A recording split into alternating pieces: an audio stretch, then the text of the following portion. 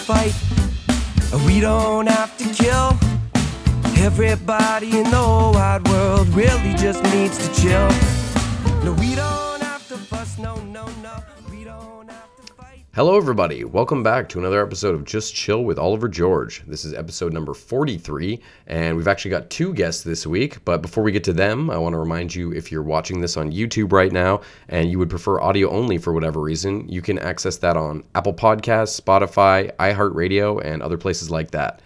Contrary to that, however, if you're listening to me right now and you didn't realize there was a visual side to this show, then please come check it out on YouTube. However you choose to enjoy the episode, I would really appreciate it if you would subscribe, like, follow, share, whatever the case may be on the platform that you are using.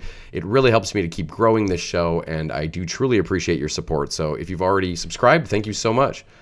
Finally, if you want to hit me up, maybe with a cool guest idea or some general feedback, you can reach me at justchillpodcasting@gmail.com. Now, the guests for this week were JF Frenette and Scott Brown, two local comedians and filmmakers who have created this great documentary called Comedy 19: The Last Laugh. It's about to be released to everybody on March 5th, so really looking forward to that. But I saw this, I'm featured in this. There's so many great comedians that you get to hear their perspectives on just what exactly COVID has done to the comedy industry in Canada. It's really, really a great film, so I hope you all check it out when it comes out. But before that, enjoy this great talk that we had where we talked about the film, obviously, but we also spoke about many things from crazy jobs we've had in the past to Scott telling us about the time he almost died while on vacation. It was just a really great, I think it was almost 2 hours, a really great long chat with a couple of good friends. So I hope you enjoy it as much as I did. Thank you so much. So what's up, dudes? That's, how are you guys doing first off? Great, man. Thanks for having us on the show. Yeah, man. Yeah. Doing fantastic. Well, I remember last time I spoke to you last week, you had just like mangled your car in a bit of an incident. Yeah.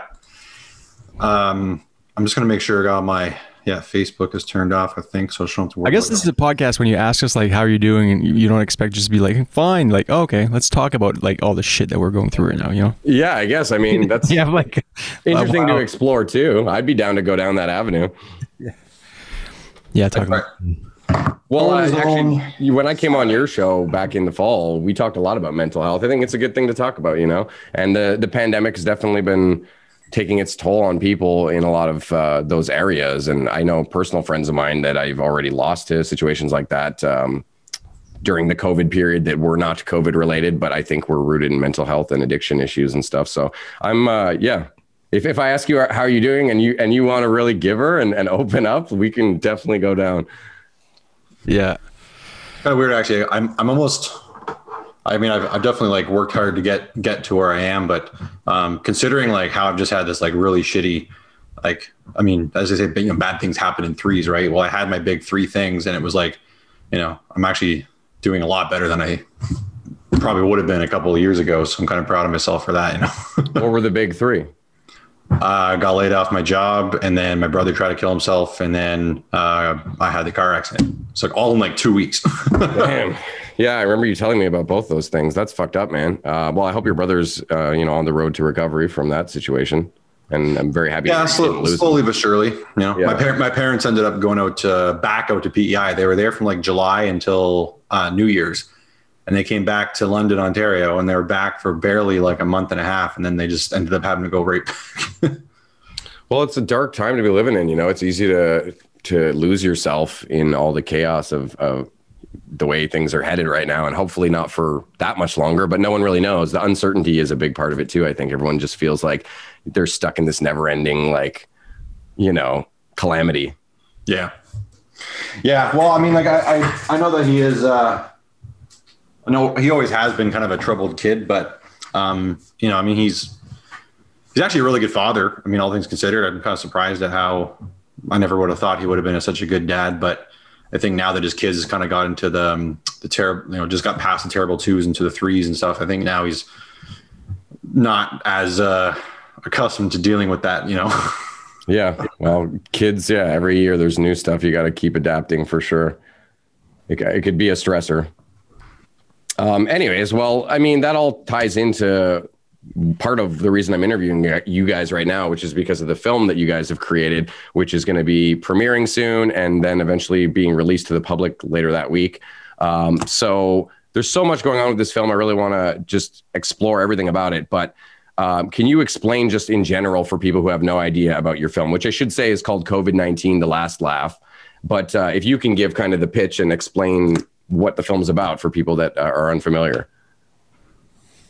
It was actually, sorry, Comedy 19. Oh, Jesus. I said COVID-19. My bad. Comedy 19. Andra, you know, that was the play on COVID, but yeah, no, I butchered that. My bad. Well, I mean, for the most part, I mean, it's, I guess in a certain way, a little bit self-explanatory, but just about how it's about, you know, comedy and what's been going on in the lives of club owners and comedians and just everybody that's involved in the Canadian comedy community pretty much from March until this year, you know, and all the different lockdowns and like what it's done to, you know, the ability for people to do comedy, what comedians are doing to like evolve, you know, like there's a lot of these outdoor shows and Zoom shows and, you know, people just finding just different methods of doing comedy to adapt. So, you know, it's kind of got a good twist of, you know, sad, depressing stuff with also some optimistic, hopeful stuff about, you know, what people are willing to do and prepared to do to, you know, keep comedy alive. And I think that it leaves viewers with a good sense of optimism, but also wants to carry the message that, you know, like things are still on thin ice, you know, and that we really need people to do what they can to support comedy because it really can disappear very easily, and a lot of bars and clubs can very easily go out of business right now after these lockdowns. And, you know, what does that do for people, especially in a pandemic, who really need, you know, to stay positive and stay in good spirits? You know, comedy is more important now than ever, right? Yeah, definitely. And a lot of people are really struggling, especially people who that was their paycheck, people who were regular working comics, you know. Those people are being hit the hardest. There's a lot of people like me who kind of dabble in comedy, but it's not my main source of income. You know, it's not what I do. So I really feel for those people who their livelihoods were just ripped away from them, you know. And a great point that Michael Lifshitz makes in your film was about how it's ridiculous that comedy, well, this is more of a funding thing, but how comedy doesn't get the same respect as like theater and stuff like that, where if you were to take your comedy bit and go do it and present it as a one-man show, all of a sudden you might get funding from the government to help you out because now it's theater. I thought that was a really interesting takeaway from the film. Yeah, I know. It's kind of redundant in a way, how it's like, you know, they basically are, there's a very thin line between the two of them, but it's just the way that it's seen in the eyes of the government. But like there's a lot going on with Cask. You know, the Canadian Association of Stand-Up Comics are definitely pushing forward, and I'm hoping that as well too, that the film can help bring light to that and have more like not comics, obviously, because everyone about that knows it. It's like the actual patrons of comedy that don't realize that comedy is not even an art form. Like a lot of people I've talked to have just said, "Oh, I didn't know that. I thought it was," you know. So they're really kind of oblivious to it. So yeah, it doesn't get the respect it really deserves, even though get no respect. Yeah. Well, it's I don't see why it wouldn't classify as art. I mean, it's an expression, it's a performance, it's all those things that you would say about music or theater or whatever. And to be just sort of secluded from that is really hard to wrap your mind around. Well, if I can chime in on that. Of course, yeah. Mark Breslin had a really cool point, and Jeremy Haas too, on that, is like comedy was profitable. Like you could make a living from just doing comedy without any grants, without any funding from the government. It was like an industry. Whereas, you know, if you're doing, I don't know, contemporary dance or abstract art or something, and there might not be a market for that kind of stuff, you actually need some funding from the government to actually be able to make a living. But Jeremy Hotz was like, you know, who the fuck cares? Like if they don't call us an art, if they don't respect us, like we're still going to be comics, we're still going to do it. And there's something like a bit punk rock about that too, that for sure I admire. And so I thought there was and I think in the documentary you sort of captured different stances on that as well. I mean, for sure, it sounds like it'd be cool if we could get some funding for, especially if we want to do like a comedy special or travel. Like, you know, musicians get touring money sometimes from the government, from grants, and like the Ontario Arts Council, they'll give money to bands to go travel across Canada, and like that'd be great if we could get that as comedians. But you know, some of the guys were saying like you can actually do that and make a living already. because you're not paying 6 guys to play, like, you know, lug all your instruments. You're like just one guy, and you can take it. Yeah, that's true. You know. Yeah, it's just you and the microphone. So yeah, it's a lot more simplistic in that sense and easier to just take it wherever you want. Yeah, that's a good point. That's the whole, yeah, that's what I love about comedy too, is how democratic, like, it's just so accessible for anybody that has a notepad and a voice, and boom, you can get on stage. Yeah, that's so true. A lot less hurdles to be able to feel like you're competing, or not, maybe that's the wrong word, but, you know, getting into that comedy arena and putting yourself out there. Well, that's actually kind of how I started doing stand-up, was because, you know, like when things were not really the greatest for me with my old business, and I was just like working nonstop, and I was in a city, I didn't know people, you know, and I kind of fell out of my like musical groove. And I was like, you know, I don't really, there's a lot more work that goes into trying to get with a band and practice and play a show versus, you know, you could literally write a set and then like that same night go up and perform stand-up. So it's kind of, or you could even just wing it, you know, like it's a very different type of art form. So that was kind of what really drew me to it, is that it gave me the ability to kind of not replace music, because I mean, I still love music just as much as comedy, but it was a good bridge to still get out there and perform when music just didn't seem like an option, you know? Yeah. So, and that's one of the nice things, is that really, it's a really easy thing for anybody to do that doesn't really require the same exact, you know, you don't need like multiple people. But I think that's why people confuse it as an art form, is because, you know, a guy who's like really new can be up there and be really funny. And, you know, a guy who's been doing it for 10 years, you know, they can sound almost the same, you know? And I think that like practice with music or other art forms is a lot more noticeable when you've been doing it for 1 year, 2 year, 3 or 4 years, you know? It's a lot easier to pick out the rookie. Yeah. Yeah. But that's the beautiful thing about comedy too. I mean, there's a lot of guys that start doing comedy and they just kick ass right away. Just natural. And yeah, exactly. You know, they've been doing comedy their whole life. They just didn't do it on stage, right? Yeah. So when did you first try comedy? Or both of you guys, actually, that's a good question for both of you that I wanted to know. When did you both get into comedy? For me, I tried in 2018, April 2018. So going on almost 3 years, now. And actually going back to like mental health and all that, I think when I look back on it, I think I was like in a depth of a depression, and I had sort of had this mindset of like, you know, just fuck it, I'm just gonna do whatever, and if my life gets so miserable, I'll just kill myself kind of deal. So it was almost like I'll just do. I always wanted to try stand-up comedy, and I was afraid of it, and now I was at a point where it's like, you know, fuck it, I don't care. I'll just you felt like you had nothing to lose, really. Yeah, nothing to lose, and it was very cathartic in that sense to actually face my fear, bomb hard.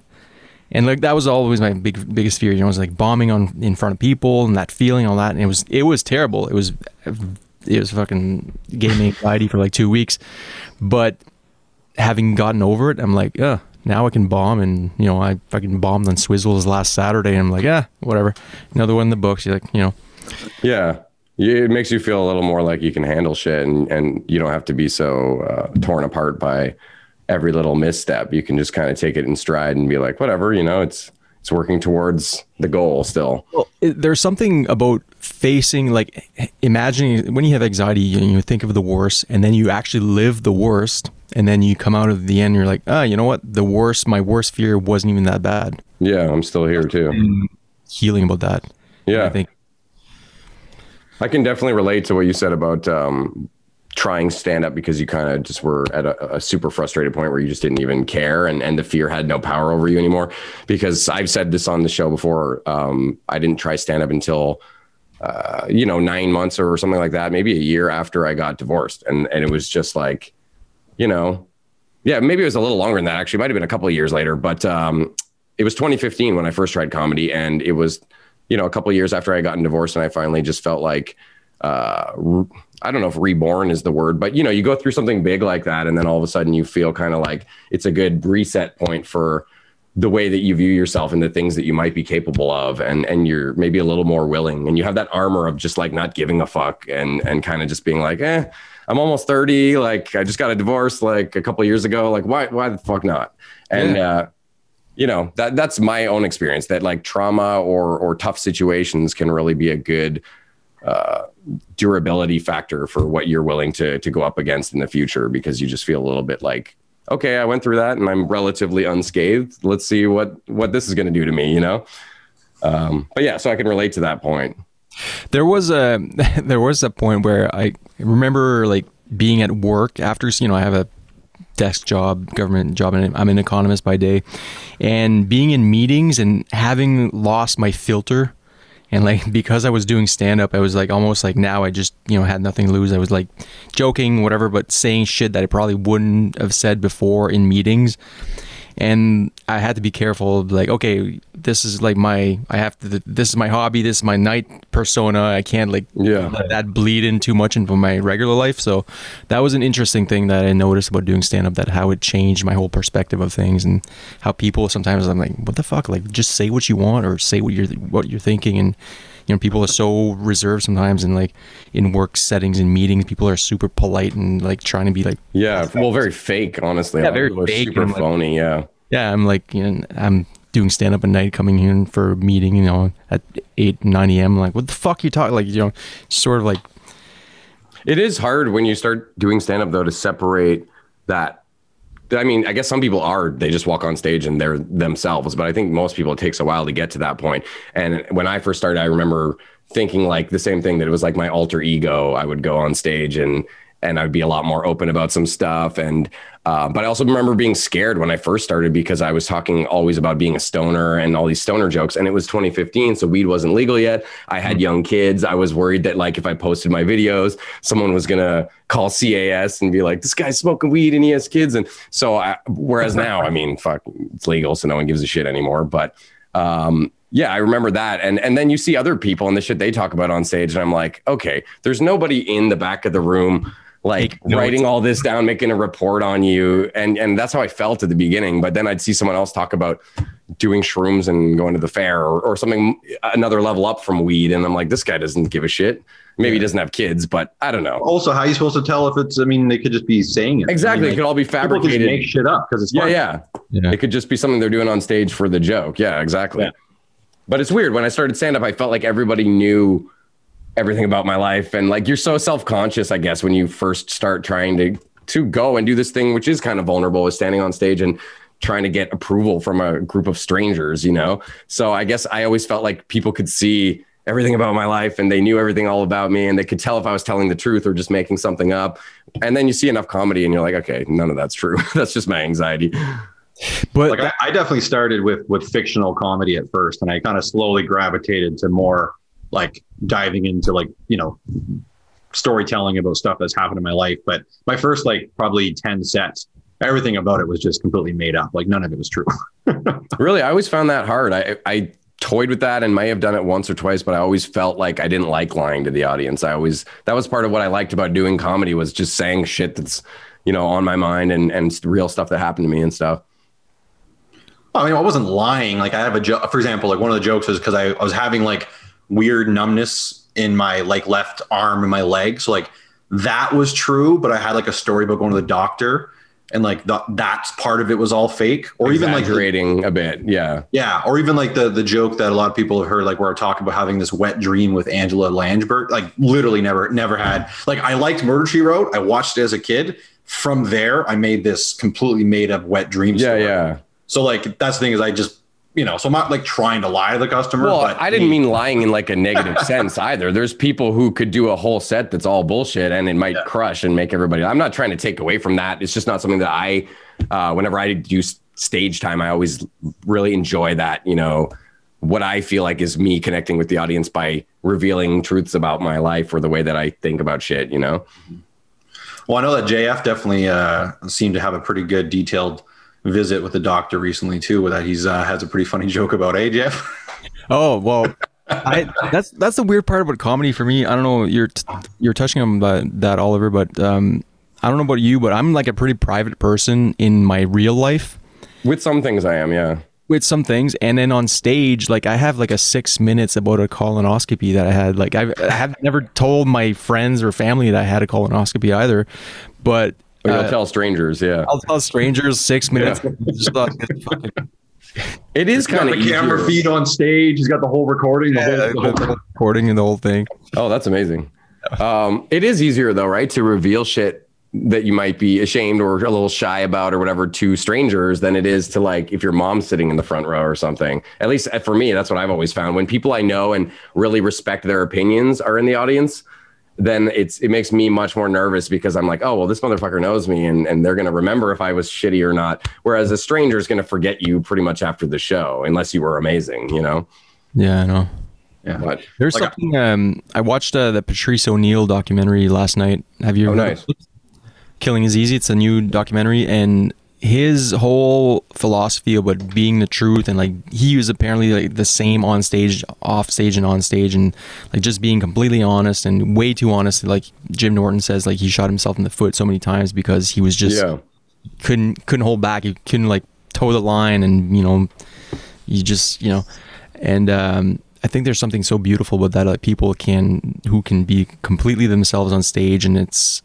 You at one point you realize like you think, oh, this is my persona on stage, but maybe that persona is your true self, and your persona is like your society self is your actual persona that you've been that's so interesting. Yeah, that's a good way to look at it, actually. I mean, I don't know where it falls. I'd say it's different for every person too, but I do think it's really cool when there's somebody who is like the same on and off stage. I mean, I'm sure there's slight differences, but people like Bill Burr, I think that he's pretty close to who he is on stage. And there's probably a million other examples, but it's also nice. Some people that sort of have like characters that they slip into on stage. Like that's what I love about comedy too, is there's so many different ways to do it. And there's no like wrong way other than the way that doesn't get laughs.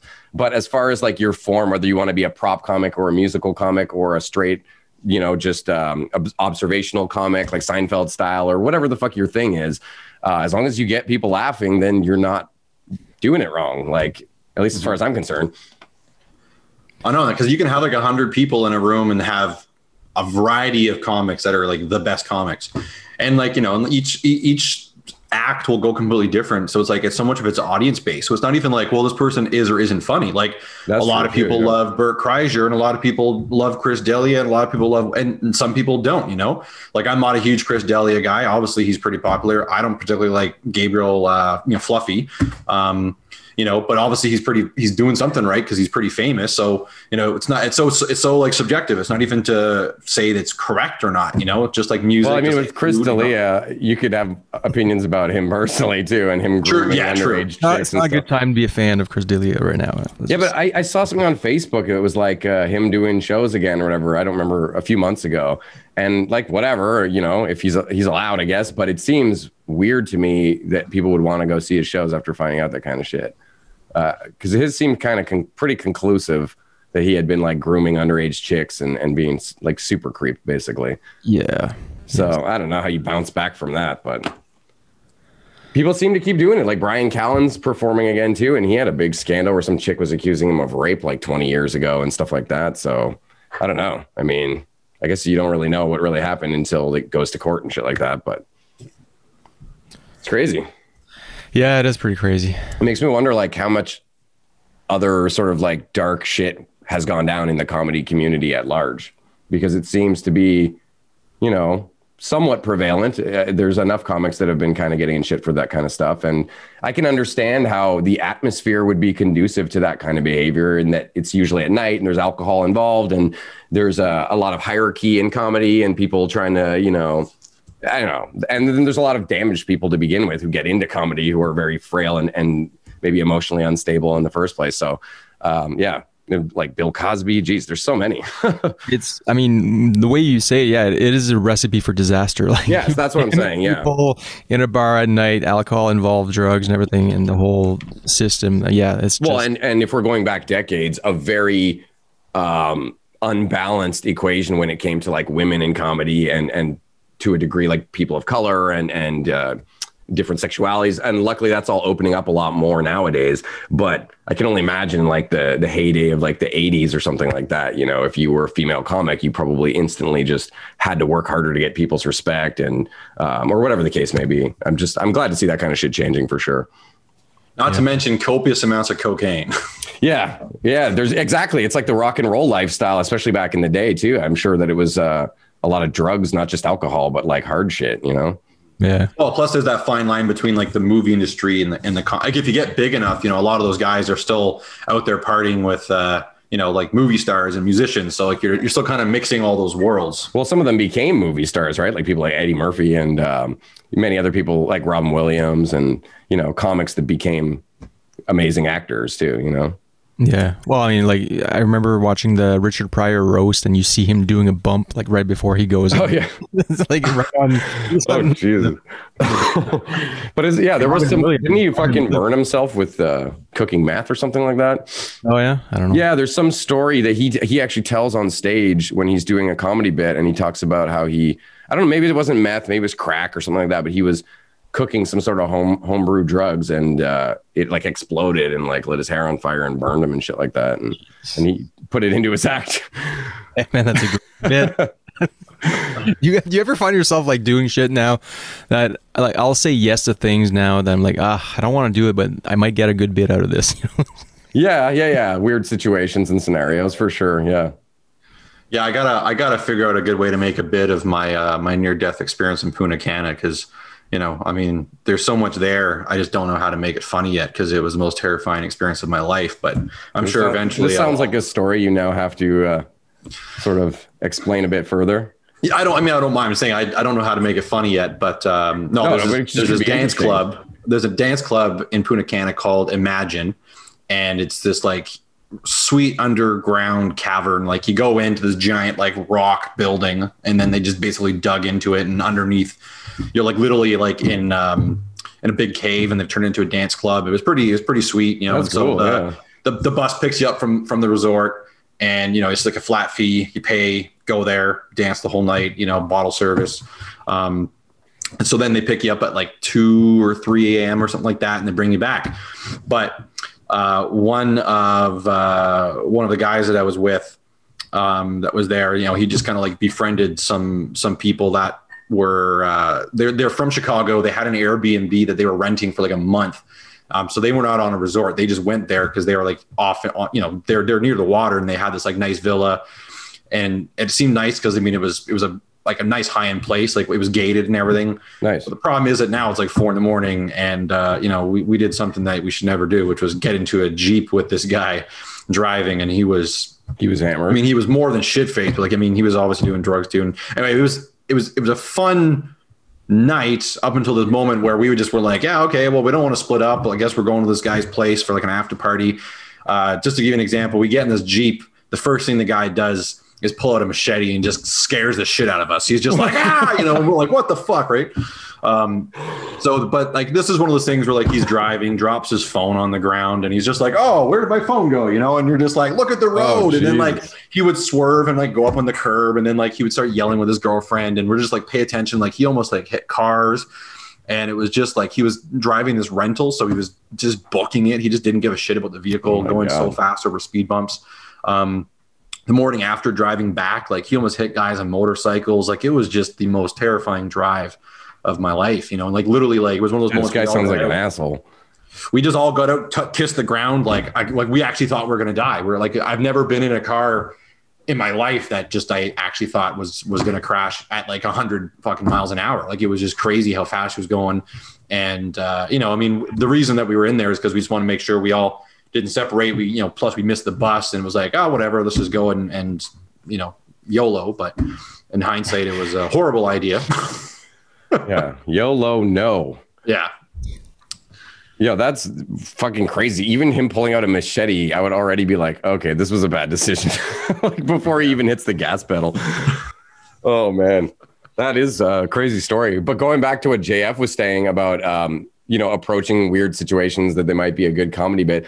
I think that's just a good way to approach life, to try to have a healthy mindset in general. That like, I read in Pete Holmes' book, him talking about this, and it was something I had done many times in my life. So it was cool to read someone else talking about that, in that you kind of just pretend like every day of your life is like an episode on like a TV show that's about you, you know, which sounds a little narcissistic and ego, but because then it doesn't have to be good or bad. It's just like, what's going to happen to JF in this episode, and you just kind of roll with it a little more. Well, that's the thing is, so I would like comedies change my mindset about negative experiences, right? Yeah. It's like, you can have a negative experience now, but at least I put a twist on it. I'm like, well, this might be a bit. So it's completely changed my mindset about it. It's the same thing like this winter. Well, I've been doing kiteboarding for a number of years now, but I got back into it more this winter. And for kiteboarding, so basically you have a giant kite, you go on like a Britannia, and it's during the winter on the ice with the snowboard and all that. Oh, weird. And you need to have like really strong wind, and it's usually at really cold days. So in the winter, when it's cold and windy, even if I'm not kiteboarding, I'm still happy because I'm like, oh, this is great kiteboarding weather. But that changed like my mindset about winter. Like I don't see winter at all anymore, right? Like usually if I'd be like, oh, this is cold and windy, it's like, oh, miserable. But now I'm actually happy about those days. Yeah, I actually know a couple buddies who are super into snowboarding, and that's how I've always felt. It's like it's shitty and cold outside, and I'm like, oh man, I don't even want to go out there. And they're like, let's go build a jump, and they're like super stoked to have that weather. So it's all about your perspective, really. Yeah. But you can't. You have to make time. Like I mean, you have a hobby. I mean, that makes it worth it. If you just have to just suck up winter and shovel snow and deal with the crappy stuff, then there's no fun out of it. But there's a lot of good things you can do as long as you just make time for it. Well, and dressing properly is something that, like, if you're lazy about how you approach winter, you pay for it. Like when I go out now, even just to walk the dogs on a cold day or whatever, I put like double layered socks, throw the long johns on because it makes such a huge difference. Just layers. And then you're like, man, it's not that bad. My cheeks are a little cold, but I could go for like a nice walk now, And I feel like when I was younger, I was always just like lazy, leaving things to last minute, going out with like really underprepared clothing wise, and then bitching at the winter for being winter, Although there's a good solution now to the cheeks, because everyone's wearing fucking masks. True, yeah. Well, and also something that I've said I'm grateful for about masks is that I haven't been fucking sick since pre-pandemic, like at all. I know, isn't it amazing? It's crazy, yeah. Usually, because I have 2 young kids, and like they would bring home so many colds and whatnot, and like we would be always sick. But now this year, like knock on wood, but like, are they in virtual school? No, they're in school. So, well, for January for this lockdown, they were, I was homeschooling one of them, but. Yeah, because my older 2 have been in virtual school since, I guess, whenever they first decided that. And just because it worked well for us, their grades are as good, if not better. And then they're not going to school and mingling with other kids, possibly spreading germs around and shit. So, I haven't minded that, really, to be honest. It's nice not to have to, drive out to the school in the morning on a snowy day and scrape the car off and shit. It's just, I will say, actually, I sort of miss January's virtual schooling because I was helping my son for virtual school and all that. And then we would he would have breaks, and we would like take breaks together. And I was like his recess buddy, Oh, nice. That's adorable. Yeah. So we had like 20 minutes. Like, all right, let's go build a fort outside or something, or let's go play chess or whatever. That's awesome. Yeah. So now I'm like, yeah. Meanwhile, I have my buddy Tyler over, and we're just like drinking beer at 3 p.m, jamming. Yeah, that's good too. That sounds like a good time. That's your recess buddy, Tyler. Yeah, exactly. Hashtag no kids. Yeah. That's in high school though. You're smoking weed under the bleachers. I'm like doing super innocent things. Yeah. See, my high school though, we didn't have bleachers. We just had like a pit because there's this huge forest next to the school. Okay. So there's no bleachers anywhere. So we just like got right off school property and just went deep into the woods. And there's like this little like area that like people put logs and everything. And it was that's funny. When we had the stoner group at my school, it was always in the path, which was like this path that was just across the street, across school property, that it was literally like one of those little paths you find between like, a cul-de-sac or someplace where there's residential houses. And then there's a little path that leads to maybe a slightly busier street. It's that little path. So there's backyards on either side of it. And I'm sure those people hated the kids that went there every day and puffed the huge reefer smoke clouds, But we moved there because I remember being in grade 9 or 10, and there was a dumpster much closer to school property, sort of near the smoking section, just a little bit away from that. And the principal at the time hired somebody or I don't know if he paid them, but he got in cahoots with someone that lived in the apartment complex and had them filming us, which the kids then went and like got on the news, if I remember correctly, for like, hey, our fucking school is filming us without our permission with like civilians from this residential place. And I think I don't know if they got in big trouble, but they definitely stopped doing it. And we moved to the path just to be safe. But man, what a weird memory. I just totally, that all came flooding back to me right now. I know, isn't it so weird? We actually had a narc. I remember, like, in the actual, like, you know, somebody who's, in hindsight, he was probably like maybe 20, and we were all like, you know, 15, 16, whatever, but he looked young, and he was like this paid narc to be around people smoking weed and like busting people. It was like, what a so weird. Like, imagine being 20 and that's your job. Like, Yeah. you're going back to high school and like being Dude, I did secret shopper shit for, I don't know, a month or something, where you pretend that you're shopping and you're actually spying on people and trying to catch shoplifters. It's the weirdest. First of all, it's really boring because you're just like fake shopping for 8 hours or whatever, and it gets old real quick. But yeah, you just feel like kind of a dick. And not to say shoplifting is right or anything, but it's a weird thing to be getting paid to do, for sure. Well, they had those people that would get paid. They were underage and they would go get paid to go ask for cigarettes in convenience stores. Oh, shit. But then what they would do is they would take you to different towns so that, you know, people didn't know you and all that. But you feel like you feel like a narc as you are. Basically. That's still a weird job. Yeah, I'm not saying it's not a good thing. I suppose it catches Sure, people. good gigs, probably pays well if you're 16, whatever, and you look like 20, you know. Well, that's an interesting thing to ask you guys then. What's the weirdest or worst job that you guys have ever had? Oh, that's a long list. Weirdest job. Well, yeah, whatever. Just pick one that you think would be fun to talk about now. You know, I worked at a cheese factory with another Scott Brown. So there were two Scott Browns making cheese. It was that's hilarious. Second job, yeah. What, like St. Albert's or whatever? The poutine? No, this was out in the Huron County. Do you know where like Owen Sound, Kincardine area is? Like the vaguely. Okay. Yeah. Like there's the Bruce Power Plant, which is like it's this massive nuclear power plant that does like a huge amount of Ontario. So it's in that general area on Lake Huron. And it's a little place called Pine River. It's like an independent kind of, like, a lot of it was like manual labor, as opposed to if you go to craft, you're going to get like a lot more machines being done. So people always ask me like, oh yeah, do you guys make cheese curds? I'm going to go ahead and say this. All cheese that you buy, cheese curds happens in the process. So all cheese was cheese curds at some point. Like it's part of like how they separate the whey and it curdles. And what we would do is there's this like thing that would kind of like go through this gigantic like 100-foot bathtub type of thing, and it would separate the cheese as it would curdle from the whey, and the whey would go off and get put in tanks and then go off to make butter and whatnot. So then what would happen is we would then use these big rakes. So imagine like this like super long bathtub, and one guy's on one side, one guy's on the other, and like from the middle, both named Scott Brown. We're parting the cheese like this, and it's like, and then it just kind of like starts to mesh into each other, and then you let it like all the weight settle and it turns into this big blob, and then we'd use these like slicers and we would be cutting the cheese, of course, which is a non-stop pun, right? Someone like the manager to walk in and be like, hey, who cut the cheese? Like, you know, oh my god, for the 400th day in a row. And I couldn't shit for weeks. Just way too much free cheese. Like it was bad, you know. Like how are you guys today? You feeling Gouda? You know, like all the cheese puns. You could go all day with that shit. Well, actually, we had a Christmas party. They had like a contest for who can come up with the cheesiest joke that I won. Because there was this old guy that had been there for like, you know, like forever and a day. His name was Lloyd, and he just like never did anything. He was like really knackered and just like feeble. But I think it was just like this like courtesy to keep him on, even though like his productivity was like, you know, he just had like that job that like anybody could do, but they're just like, yeah, we're just gonna, you know, keep him on for, you know, loyalty's sake, which is a nice thing when you consider how most factories work. So it was like an ongoing joke. It was like, hey, you know, Lloyd, nice of you to show up. You're gonna start working anytime soon. So I had a joke, which was, what do you call it when Lloyd shows up to work? Loitering.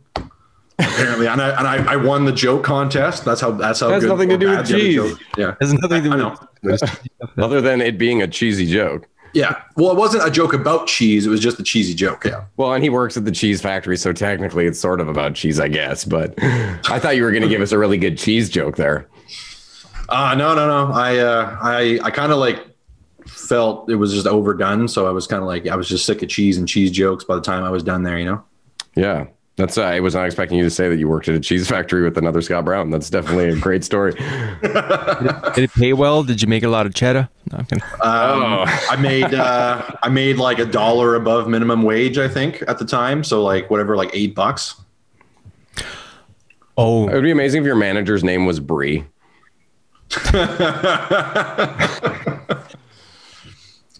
Anyway, so what about you, JF? You got a weird job or?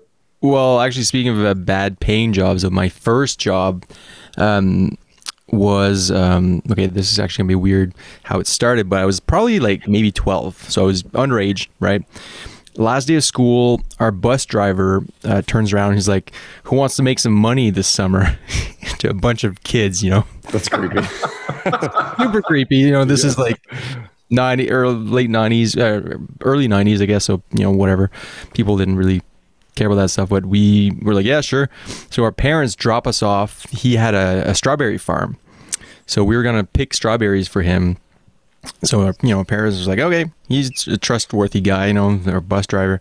So we show up there, a bunch of kids, and he's paying us. It was $4 for like a big crate. So minimum wage back when I was that age was like less. It was like $4.25 maybe. And so we were getting paid less than $4 an hour because it would take us an hour and a half to fill all these things. But we were such shitty kids that some of the kids realized that they could put like hay and rocks at the bottom of the things and then put strawberries on top. So, to quicken the process. I mean, you guys are really productive. And, I mean, in the end, it's like I'm trying to make a bit out of this, but because this guy, like, you don't feel bad for this guy because he's basically hiring like underage kids to do slave labor for him. So we were just shitty kids. Fuck this guy. Yeah, fuck this guy. But I thought it was well, that's why all the Mexicans come up for the summers and do it now, is because I guess all the parents stop letting their kids do it. Because like literally, like they'll have these contracts. They'll bring tons of Mexicans up from Mexico from a period of to come up and pick stuff, because people always complain about, oh, these immigrants are taking our jobs, yet nobody wants to do that shit. So they literally have to bring them up. Yeah, we were literally taking people's jobs back then. I felt old. Well, at least you didn't get murdered by the bus driver. Was that? At least you didn't get murdered by the bus driver. So well, it's funny though. We talk about the bus driver's trustworthy. It's like, well, if you trust this person with a busload of kids to not kill them, I mean, why wouldn't? It's true. Yeah. Yes. Yeah. But it's true that the bus drivers in general get like, they shouldn't, because there's such a variety of people that do that job. But I find whenever there's one in like a movie or something, it's usually some like overweight, kind of gross dude for the most part. Yeah. The stereotypical bus driver. It's always you can say Chris Farley. We get it. Well, that's sort of who I was thinking at one point for sure. Yeah. But yeah, like a bus driver turning around and asking kids like, hey, you want to make some money? Like in a big city, that wouldn't fly probably. That's the sketchy part. Yeah, him paying them. Yeah, man. Not a very good pitch. It's fun to think back on old jobs like that, though. The one job that I feel like should have sucked, but I liked a lot, was I worked at a place that was fast food, which, I mean, maybe some people enjoy that, but for the most part, I think it's pretty low on like the job ladder of things you want to do with your life, right? But I was working in the Saint Laurent food court at this really small place that wasn't part of any chain. It was just called Hot Dog. Like that was the name of the place, just Hot Dog. But it ended up being a sweet job because there was only ever a couple of people working there. And I was always paired with someone who turned out to be really cool. And at one point my buddy started working there. So we would just like put up the back in 5 minutes sign and go get high in the stairwell. And then we'd come back and make all this food for yourself, because we were allowed to make a reasonable amount of food, So that was one of those jobs that should have sucked, but I ended up really enjoying. I don't know where I was going with that particularly, but how old were you? Because that sounds like the best job when you're like, 16. I was 16. Yeah. It was like my first, not my first job, but my first job where I started clocking a lot of hours and like putting in a decent amount of time after school. I'd go and work until close or whatever. Oh yeah. I mean, you're amongst your peers, right? Like you're amongst people that are cool, that you're like, yeah, this is like my buddy worked at A&W and people would always go and he would give us like free fries in the back, I had a deal with the guy from Burger King. I used to work at Rogers Video when there was still video stores for a couple of years. And one way you could use sort of currency from there was people's late charges. So like if someone had like $50 of late charges, we as Rogers would usually say like, I'm sorry, but we can't let you rent anything until you like, make a dent in this and make some sort of payment to show that you're going to try to pay it off. But I didn't really care. I would just like erase people's late charges and be like, I'll get rid of that $50 late charge if you buy me like a pack of smokes for $12. And I'm talking to like strangers too, like complete strangers. And they would be happy because they'd be like, small price to pay rather. Yeah. But the Burger King guy, he would give me a chicken Caesar salad and I would give him a couple free rentals. And it was a pretty good job. I guess I abused all my jobs, but I mean, who didn't at that age though? Yeah. I mean, like, why when you're 16, you don't give a shit or whatever. Like Rogers, I was like, I think 18 to 20, somewhere around there. Yeah. Still pretty young and dumb. Imagine paying off all your late fees at Blockbuster like the day before it shuts down. You're like, I think people had wind that the closures were coming. So I don't know if that ever would have happened, but it would be funny if it actually did. I don't know. Maybe it did happen somewhere. I bet there's still a whole generation now of kids that like are going to be baffled by the idea that Netflix used to be that you would get a disc sent in the mail to your house. And when you're done, you mailed it back. Like that was even like a thing, you know? Yeah, I did that a few times. They had those kiosks, right? Where you would a little red box or something. Yeah. Or red box. Well, no, I'm saying, but like that's Redbox. I'm talking about actual Netflix. Like Netflix used to just literally have it done through mail. Oh, that's crazy. I never did that. I did do that once or twice. I remember closing the little envelope that was the size of the CD or whatever and putting it in. Yeah, man, that must have been like, I don't even know how long, 15 years ago or something. Well, I'm glad Netflix is what it is now because I can't even imagine doing that now. It seems like every year we become more and more spoiled with getting things immediately, which is probably not for the best, but. Yeah. But it's also better for the environment if you think about it. Like if it's just zeros and ones on a wire instead of like having just the digital transfer.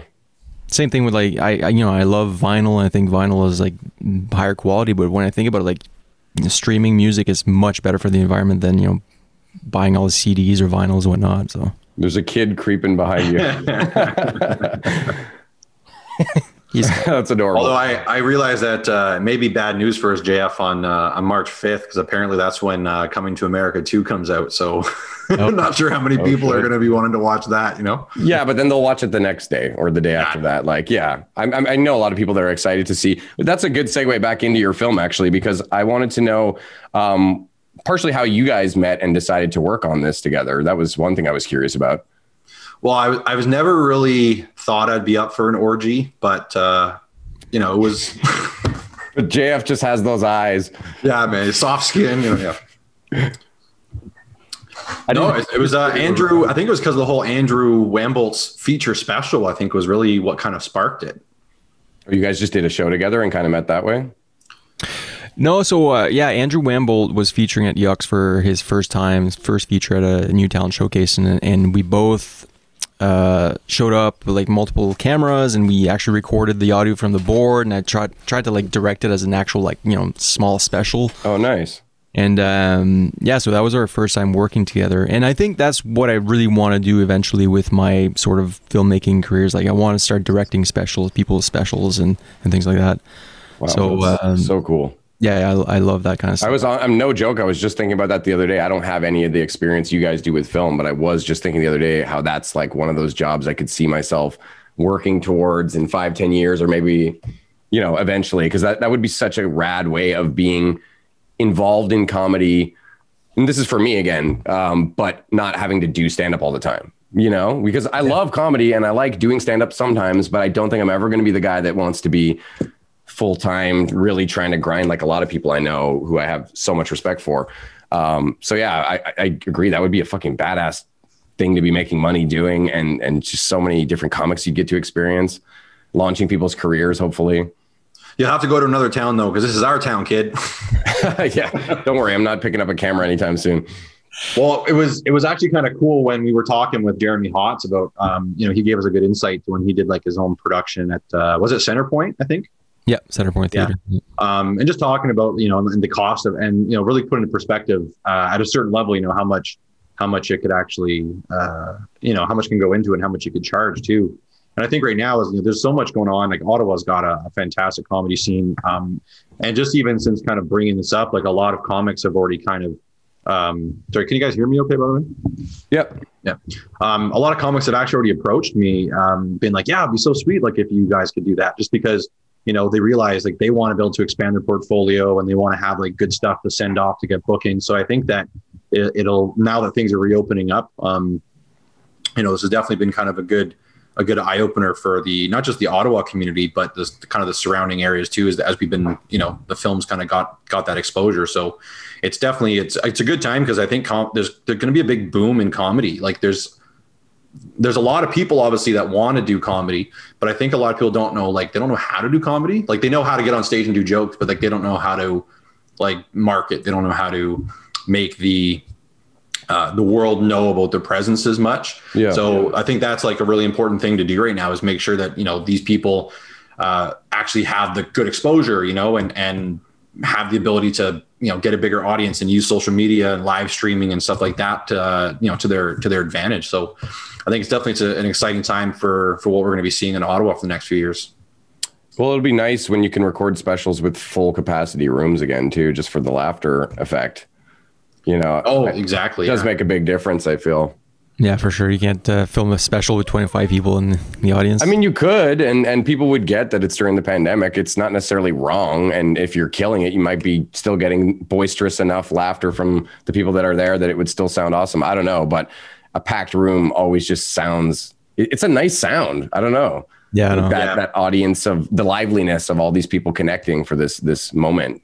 I don't know if you guys ever seen Maria Bamford has a special on Netflix where she starts with one person, it's like her husband, and then she goes and she does stand up in front of like two people on a bench, and then it goes progressively bigger and bigger, and by the end she's like doing a theater show. Yeah, I think I did see this. Yeah, and then at some point she's just like in a little coffee shop or a bookstore or something like that and she's filming her comedy special that way. I thought it was fucking brilliant. Yeah, no, now that you're going through that, I totally remember watching that. That was pretty rad. Yeah, I think there's a lot of ways to film too. Hard to plan it out. Yeah, I mean, you take a pavilion. I mean, there's quite a few even around Ottawa, but you take a good pavilion that's out at a park, and you have it so it's promoted. People come out, so you're actually out there. You're doing it outside, so you can still have like some recorders set up in the crowd to record the audio, and then have a switchboard and everything to record your set. So that way you can still get a bigger crowd, because, let's say it's 50 people max indoors, but it's 200 outdoors. You can then, actually get the 200 people to attend your show. So I think that you're probably going to have to start seeing a lot more outdoor comedy specials. And one of the guys that's in the documentary, Ben Bankus, like he really kind of set the tone for that. Like he had the first show in North America on, I think it was June 4th or June 5th in Toronto. And so from there, like tons of other outdoor shows kind of started to happen, and he was getting like 500 to 1,000 people at some times coming out to the park. And Crazy. It was a big thing, but a lot of it was because of like protesting versus like comedy shows. So that was where, there was a fine line between people being, getting broken up by the police. Cause like there was cops there and tickets being given out and stuff. So it was a very interesting ordeal, but it really kind of helped to shine light on like how we can take comedy to a different level and find, again, lots of like alternative methods. And I think now that, we've obviously, I think, experienced ones that work and don't work, like drive-ins, like people honk their horns as laughing, like, fuck that. Like, but like, so everyone's just trying literally everything they can to make a comedy show work. Matt Santos did a great job doing some of those ones at some breweries, using like the part where the truck backs up to like the loading dock. So the loading dock doors open, people are there, that's the stage. And then the entire parking lot is filled with chairs, so it's just a lot of good creativity, finding ways to make comedy happen, which is really inspiring when you think about it. Yeah. It's nice that they're trying to find a way to still do it in all this craziness. People might've just given up, but I don't really think stand-up people are that kind of people. I think they always are really not striving to find a way, No, and that's one of the other things about the documentary that we touched on is like a lot of people in the documentary, like Pierre Bro, for example, he's been around for like, 30, 40 years, I think. So he's seen comedy go through different phases, and he's like, I'm not afraid of this because, this is just a phase, and we've always survived, from the court jesters and the back in the day. And it's never going to go away, but it might change. And one of the things that I'm actually sort of excited about is the ability to stream live comedy to people that might not want to go to comedy clubs, Yeah. So, I watched like Chris DiStefano, a New York comic, for example. Like I paid for his stream, and it was him in a theater. So there's still a live audience. You still hear the real laughter. It's not a Zoom show. It's not like a weird Zoom show where you a couple of people laughing. It's like you're there virtually. Yeah, it's like you're there. It's like you're watching a comedy special. Yeah, that's cool. More angles on that, and that's something that I think we could do at Yucks for people that might, even during the pandemic, like people might not be comfortable going out to clubs yet, and at least. Yeah, and then there's also no limit to capacity of like who can watch. Yeah. Right? You could have like 1,000 people watching from their home. You can charge maybe not as much as you would for an in-person seat because that's a more visceral experience or whatever. Bucks or 7 or something like that instead of 10. And people watch. The part that I'm really nervous about is the fact that comics are being paid less. So how does that affect the quality of comedy? Like you take somebody who's supposed to be selling out 200 people, 500 people, 1,000 people, whatever the venue. Well, if you consider how ticket sales and all that dictate how much they get paid. So now you take all these comics getting paid less and there's less stage time. Yeah. So now people are not necessarily as willing to want to go out, but there's obviously a lot of people who've got disposable money. And really what we need to do is find this way to get the message that, and this is, I think, one of the worst things about what's happening now is like people are complaining like, oh, it costs this much money. Like, why does it cost this much? But then these burger joints like keep popping up and like Firehouse Subs, or now people are paying $20 to go get a meal. Like it's just ridiculous, but like it's weird. People are very selective. Like they'll complain about spending a couple more dollars on something because of inflation, but then they'll go out and they'll spend, their $9 at Starbucks every day or whatever. So comedy though, so people now, because of streaming and the accessibility of stuff, people don't want to pay for it, which really sucks. But you have to realize like, if you don't, what happens if it goes away? So it's like, we need to help them realize like, you're just doing it to make sure that this thing that obviously everybody loves, like, if somebody doesn't like comedy, get fucked. You might like Brian Regan because he's clean versus, Anthony Jeselnik, but to not like any comedy makes no sense to me. But if that goes away, it's a huge part of our culture that is, as far as I'm concerned, a necessity.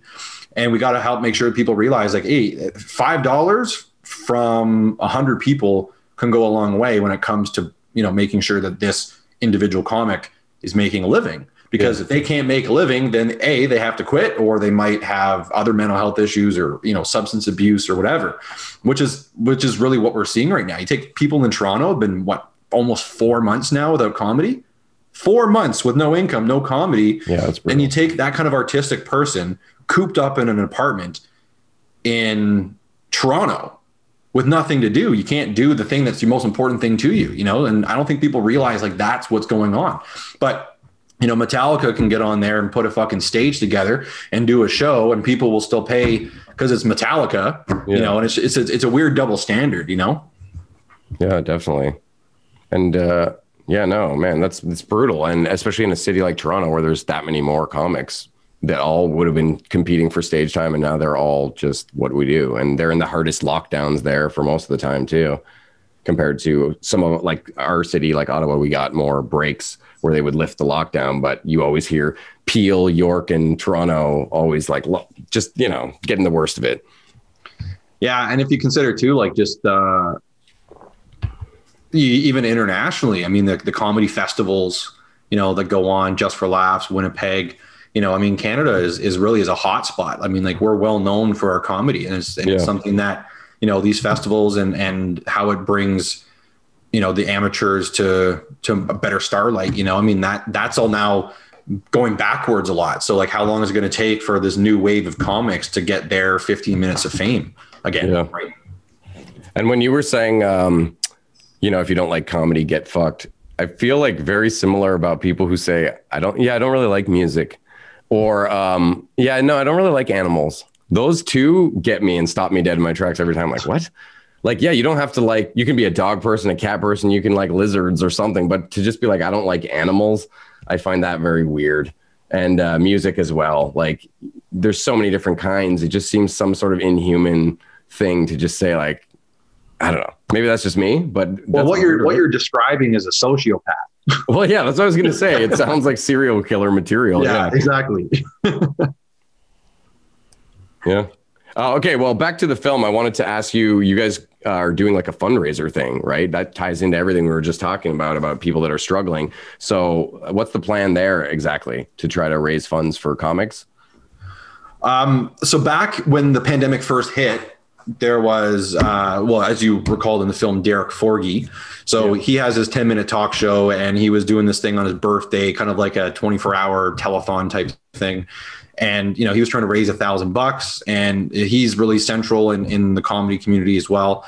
And he just kind of got involved from kind of reaching out to the Canadian Association of Stand-Up Comics, and then Just for Laughs and SiriusXM, and these people kind of caught wind, and it turned into a pretty big fundraiser, and they raised about $33,000.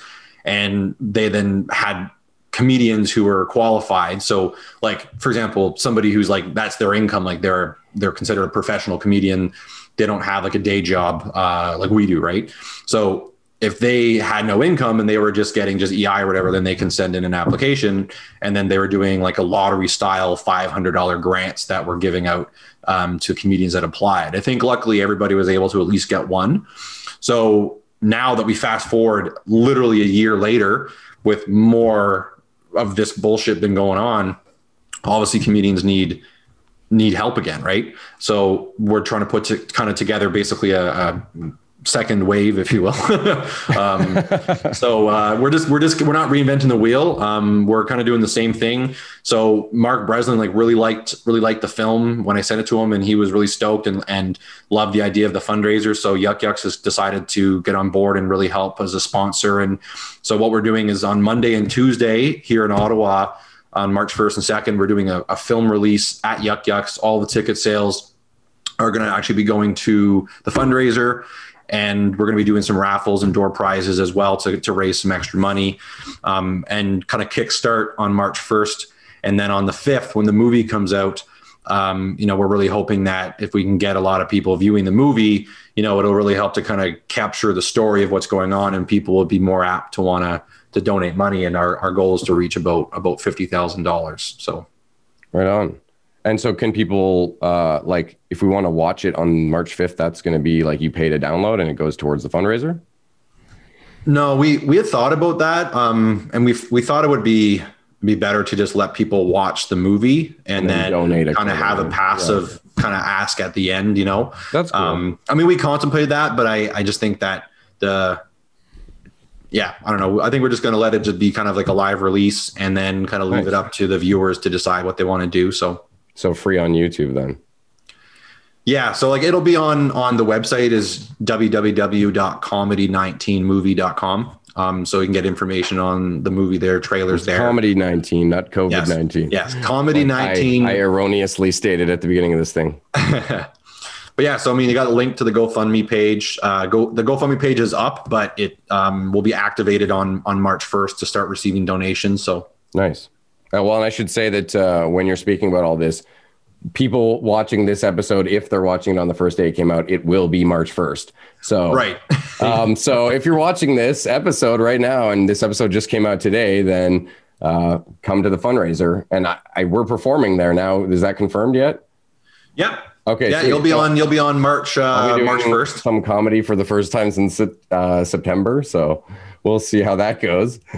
And I'm looking forward to it, man. I think it's going to be a really, really good time. Yeah. I'm happy to see the final cut of the film too. Yeah, I'm pretty excited as well too, because Glenn Foster, who was also one of those kind of Canadian comedians that when I was really young, I was watching on TV all the time, back with Norm Macdonald and Mike McDonald and Jeremy Hotz.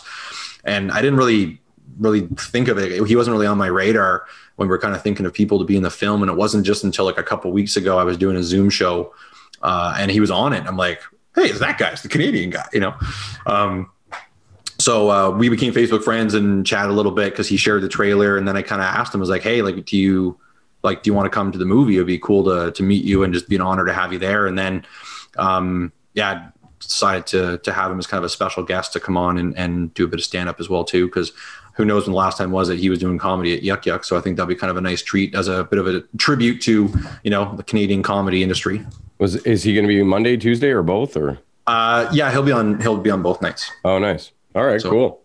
I wanted to ask you, as far as, both of you guys really, making this film, what were your biggest takeaways and things that you learned, both about filmmaking and just about comedy in general and the subject matter that you were approaching? I mean, just from a filmmaking perspective, just I think Scott and I, like, I bought a camera because of this. Like, and we just went and pooled all our resources together and tried to make something. But then we realized, okay, we need like this audio equipment. We were gonna need like these cameras. We're gonna need tripods. We're gonna need all this stuff to make a film. But now we have the equipment to actually make a documentary, and that was pretty amazing. Just that we were able to do it. Like, we didn't get any funding. We were just self-funded this whole documentary ourselves, and just the time that the comics were giving us. But also from a comedy perspective, it was really cool to see just how much comedy meant to people, I think.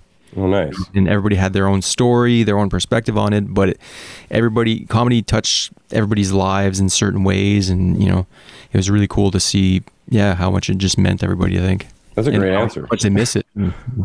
Well, and it's kind of like literally, if I were to say like the amount of money that it cost us to make this documentary would be like whatever it cost us and basically gas to drive to and from, but which really, because a lot of it we didn't have to drive far because it's around Ottawa. So like I had a camera that is not a great camera, but it worked, and we were filming stuff down in Yuck Yucks, realizing like, man, like these cameras just don't hold up, because it's like Howard's interview was so good, but our cameras really weren't that accustomed for the low light, So I went out and invested in like a really good expensive camera and lenses specifically so that way, we can film in Yuck Yucks again. If you look at footage that just would have been released, for example, like I just posted a new video on my YouTube of my set from the weekend, and it's just night and day difference in quality because, of the camera. So it just kind of really helped to really ignite that passion. And kind of like for me, like I actually decided to start my company. Like when I was doing this,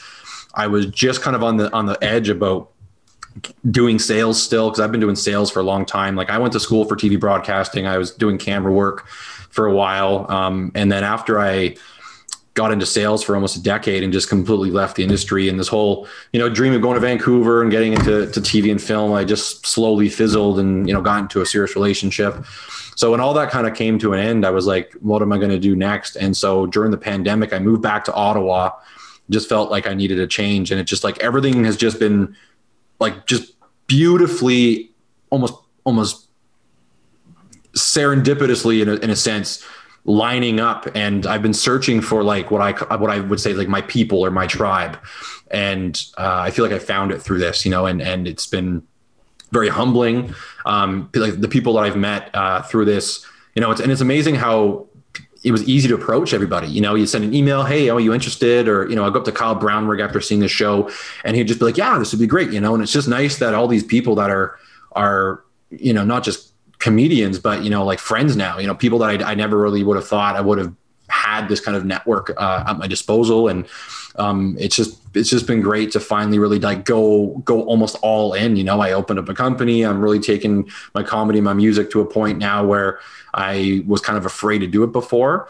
And my happiness has just gone up like 1,000%, and everybody I've met in Ottawa has just been phenomenal, and I feel like really at home because of this. And I'm really excited to share it with everyone.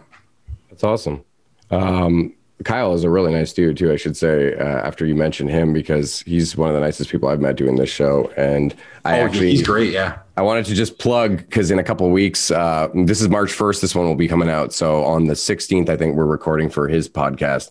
So if anyone wants to check that out, I think it's going up on the 18th. He does a podcast called Best Actress, where they review the Best Actress winners from different years at the Oscars, and then they discuss like who they think should have won. So I've been watching these 5 different movies and writing notes, and like I'm super excited. So I just wanted to mention that and give Kyle a shout out. Which movies? The year we did 86, so it has Aliens, which is awesome because I didn't even know Sigourney Weaver had been nominated. Yo, she's the shit in that movie. That's such a good flick. I can't wait to watch that. The rest of them I had never heard of. One of them's called The Morning After, which is like Jane Fonda and young Jeff Bridges, which I watched that one. I'm not going to go into it because I don't want to spoil all my critiques about or my thoughts about it. But there's a few other ones, but I hadn't really heard of many of them. So it's been a really cool experience just you know, when you kind of force yourself to watch a movie that you otherwise might not have ever given the time of day because it's not your general interest category or whatever, you know? So, yeah, you know, I'm really looking forward to the experience. That kind of reminds me of, like my parents split up and I live with my dad, and he wasn't really, you know, we had our hardships at this age, partly because, you know, he's like ex-military and like very like ironclad kind of businessman. And at that time I had black hair and I was in a punk band, and, you know, I was still kind of being a little bit of a shithead because of the divorce. So we wanted to do like some father son stuff and went to see a movie. And I mean, at this point, I don't even remember what the last time it was that we had done something like that. So it was just kind of like hey, let's go see a movie, you know, and it was kind of like got there and looked through like what are we going to pick? Wasn't many options. And so we went to see The Incredibles, but I picked it, and like my dad didn't realize it was an animated movie. And like my dad just like never swears, right? Like he was just, again, he's a very clean cut kind of guy, and his demeanor in a sense is always very professional. And I just remember this, like we're sitting in the theater and all the previews are animated Pixar movies. So my dad eventually, he's like, "Is this an animated movie?" And I go, "Yeah." Fuck. And I was just like, I haven't heard him say fucking forever, you know? And I just thought, and then he ended up loving the movie. And he was like, wow, what a great movie, you know? Well, I was going to say, yeah, why was he against animated? Just because it was like childish or something? I don't know. I guess like that's not his cup of tea. So the idea that he was now like, you know, randomly going out with his son for the first time, seeing an animated movie, it was just, anyway, I just remember that. But then he ended up loving the movie because it's so sweet. That's awesome. Oh, man. Yeah, Pixar, they do good stuff. Good family. Soul. You got to watch Soul. So good. I have not seen that one yet. I know what it is. The jazz singer. The new one with Jamie Foxx. It's very good. Yeah. Okay. Yeah, because they did the other one that was about emotions, Inside Out, or is that what it's called? No, I think I'm screwing up the title, but it's like a girl and it's all her emotions inside her brain. That's like the characters. Like one of them is jealousy. One of them is, I'm not even going to try because I'm going to butcher this, but I thought it was called Inside Out. I think you're right. Yeah. Yeah, it was supposed to be like amazing. Everyone I've talked to is like, "Oh, you're gonna cry at the end. It's brutal." So I just haven't gotten around to watching that one. I've seen that one. Yeah. Yeah. Well, was it rough? Yeah, it was good. I mean, when you have kids, I think, I don't know about you, but I'm much more emotional when I watch things that have like children involved. Like I watched this movie Lion. I don't know if I talked about it on my podcast before, but have you ever seen this movie? It's about this kid in India that gets lost on a train, ends up getting adopted and raised in Tasmania. It has like Nicole Kidman. Oh no, never even heard of that. Slumdog Millionaire, but it's based on a true story. And then the climax is like, you know, he's trying to find his mother back and all that. And I cried like a baby at the end of this movie. I cried so much, and I actually had to go and like, I didn't wake up my son, but I had to go like sneak into his room and like give him a hug. I was like crying so much.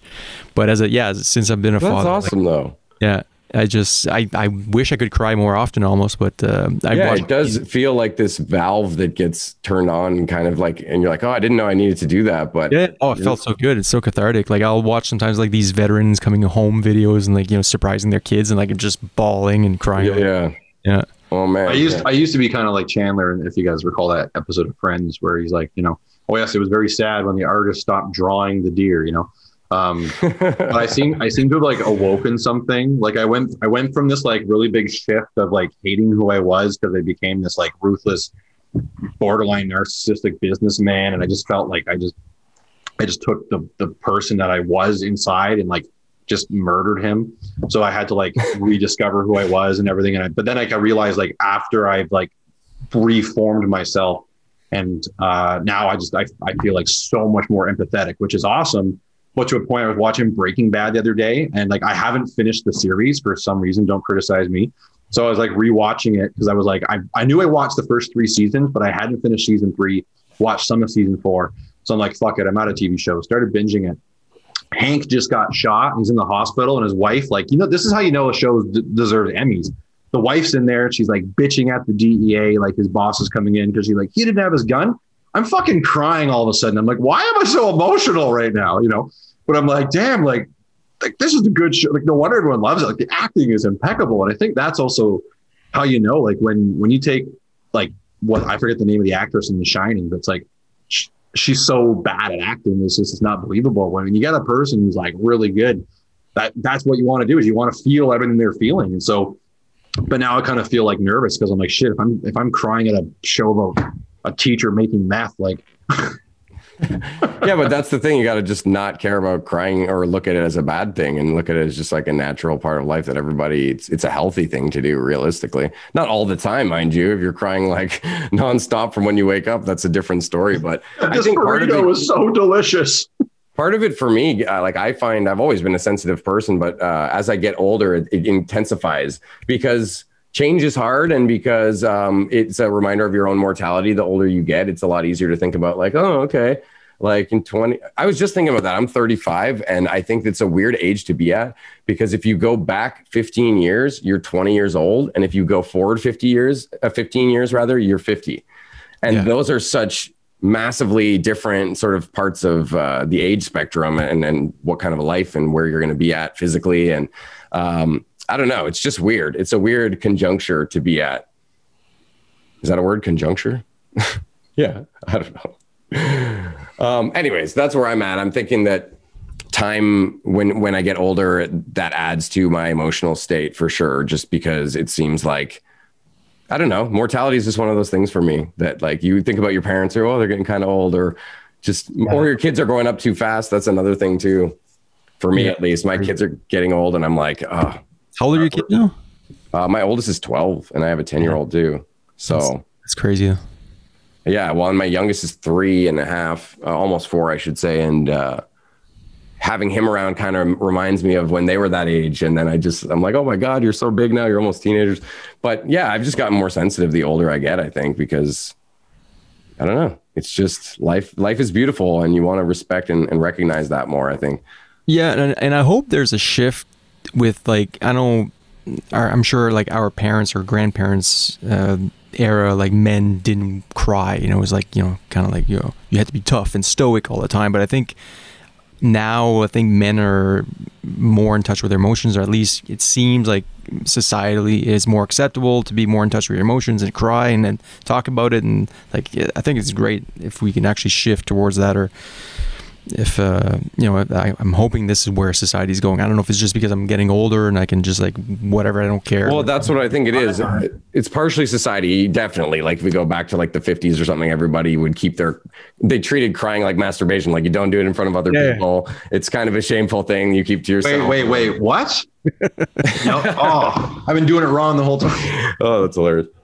But yeah, I guess this is like Bill Burr's stand up, but like, men would just like bottle up their emotions and then they just die of a heart attack at 50, all because they didn't want to admit they wanted to pet a puppy or something, it's like. But I think it comes down to the individual level of just like not giving a fuck as much as you did when you were younger and you cared. People saw you crying. Like that stuff doesn't bother me anymore. And it sounds like sort of the same for you, where you're just owning that part of your emotional, soul or whatever you want to call it. Like I'm more proud of that than ashamed. Whereas when you're a teenager, you're embarrassed if you're weak or vulnerable. It's a lot easier to feel like you're nobody now or you suck or something. But when you get older, at least I find with some maturity, you just start to respect it all as being part of the process and being more in touch with your true thoughts and feelings, which isn't a bad thing. Yeah.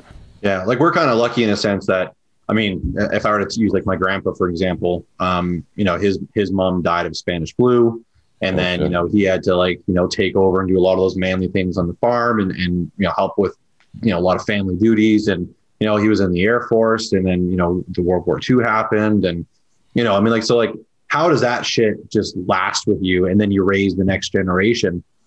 But then what happens is that somebody that would have been like our grandparents' generation and then the kids after that, then you take like our generation and then the shift happens. So now there's like this huge divide in society between the last remnants of the generation who had like old school mentality versus now these new kids that are like, oh, you shouldn't use this word or you shouldn't, like that safe space mentality. And it's not necessarily bad or good. It's just like these two last like remaining relics, if you will, polar opposite of the old school are like, and once they die, it's like that'll all kind of go away. And then but who knows what the next kind of shift would be. So there's still all these people out there that are still going to be like, oh, you're queer for crying, or they're going to diminish you in some way for that, or they're going to look down negatively. It's like, hey man, just because you guys went to war, it's like, yeah, we get that, but doesn't mean that people now are soft because they have emotional intelligence, you know, and they respect people. Like, yeah. There is going to always be some people that are really, you know, simple-minded about that kind of stuff and always trying to be tough all the time. And I don't think that's going to go away completely, but same with racism and all that. All these things are still going to exist in some form, but it at least hopefully is going in the right direction where it's slowly getting diluted generation after generation. There's less people passing that shit on down to their kids and trying to like keep that mentality going, you know, because enough people are waking up along the way and saying, no, fuck this. We've been doing it wrong. And I'm okay with adjusting to this newer, better reality, you know? But that's all we can hope for. I don't know. Because it's true with the polar opposites and the way people are on the right and the left extremes right now. It's bananas. Like, I wish people could be a little bit more in the middle, trying to recognize that most things in life are somewhere in the middle. It's, you know, things aren't cut and dry most of the time. Yeah. Well, that's why comedy is so important too, because it brings this stuff together. I mean, some people do it better than others, but you know, you can take certain people. I mean, like Bill Burr is a good example. You know, I mean, he's a little bit more ranty on it as well too, where, I mean, obviously some people like Anthony Jeselnik's more, he will just make a dead baby 9/11 joke, but people just need to still kind of have the balls to speak their mind and just kind of realize like, yeah, like I think comedians, a lot of times we are in the middle and we're able to hopefully bring the two sides together because, you know, obviously some comedians are going to be like really left, one are going to be really right too, but that's still fewer and far between. And that's one of the things I really think is kind of beautiful is it's almost like nothing is out of the realm to be able to make fun of. Right. And again, because every comic that I personally know so far seems to have a lot of their drive or their influence and any reason for doing comedy come from some bad happening, some type of trauma, whether it being somebody died or they had an abusive relationship or, you know, they had a very fucked up upbringing. And so they realize how fucked up the world is and they find this way of an outlet and then they can make other people laugh. Like really what better way to make, a flower out of fucking dirt. You know what I mean? Like, and people don't see it that way sometimes. It's dumb. It's like if everybody could see it from the perspective of a comedian, I think the world would be a much happier place, you know? Yeah, there's some comedians' perspectives that I probably wouldn't want to get in their mind for too long, but it depends on the comic. I wanted to ask you guys about the documentary, or I guess maybe this is more for Scott, but did making that documentary lead you to a point where you think that you would want to make another documentary in the future? And also, if you do want to make another documentary in the future, what would you love to be the focal point and the topic that you would want to explore? Well, the answer is yes. I mean, I've always kind of liked and been intrigued by documentary filmmaking as it is. I never really would have seen myself doing documentaries, but in a certain way, it's definitely kind of opened up that door for me. And I've been kind of thinking about that. I'm not really too sure as of yet, just because there's still so much going on with this one. But I had a guy that used to work with me when I was in London, and he just kind of approached me like, you know, he just knew that I was doing stuff. We weren't even like super close when we worked together. You know, we didn't really talk very often, but he was just like, hey man, I've got this idea for a documentary I want to do, which was just about I think an unsolved murder from London or something like that. So I just kind of thought it was weird. Like, hey, now apparently people are kind of like, you know, reaching out to me about that as well. But I personally just want to travel the world. And I actually have an idea of going to maybe more of like an episode documentary series versus a movie, going to the happiest countries in the world and finding out like why they're so happy. Like going to like, obviously, you know, I think a lot of people hear about like Denmark, for example, but go there and like, and strategically interview people to figure out like, what is it about that culture that makes their society so happy?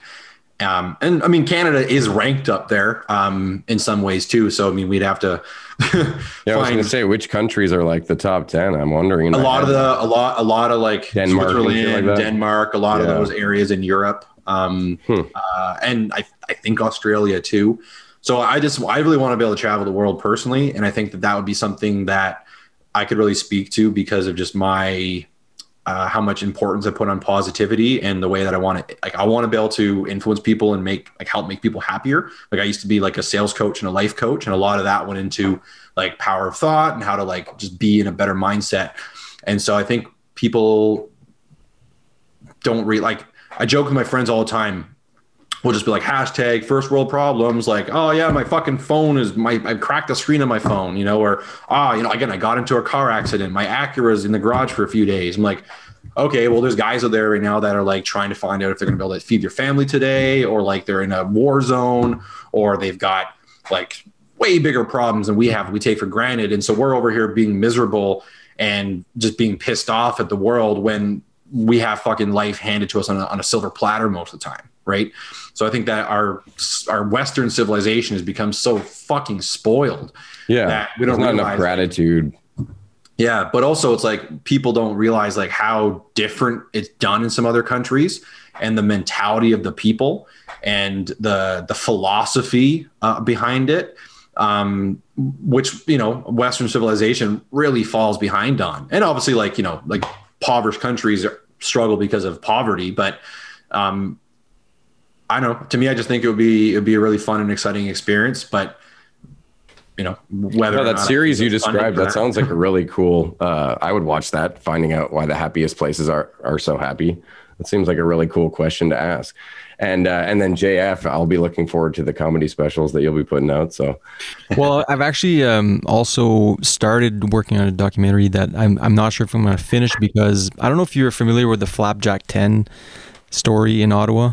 Oh, yeah, vaguely. The Waffle House where people were performing or something. Yeah, and then basically and I don't want to go too much into it right now, but one of the club owners didn't like it, so basically whoever... Because it was across the street or something, right? Yeah, it was like on the same side of the street on Preston. And so basically they weren't allowed to perform, but because they weren't allowed to perform, they were banned for a year because they had performed this one open mic. Because of that, all those Flapjack 10 that I'm calling them, they opened up a bunch of different open mics around town, and I think that's the triggering moment that sort of gave Ottawa its open mic comedy life. Like Swizzles and Wellington Eatery was basically all those people that didn't have any stage time, so they just created their own stage. And when I heard this story, I was like, man, would be such a fascinating documentary.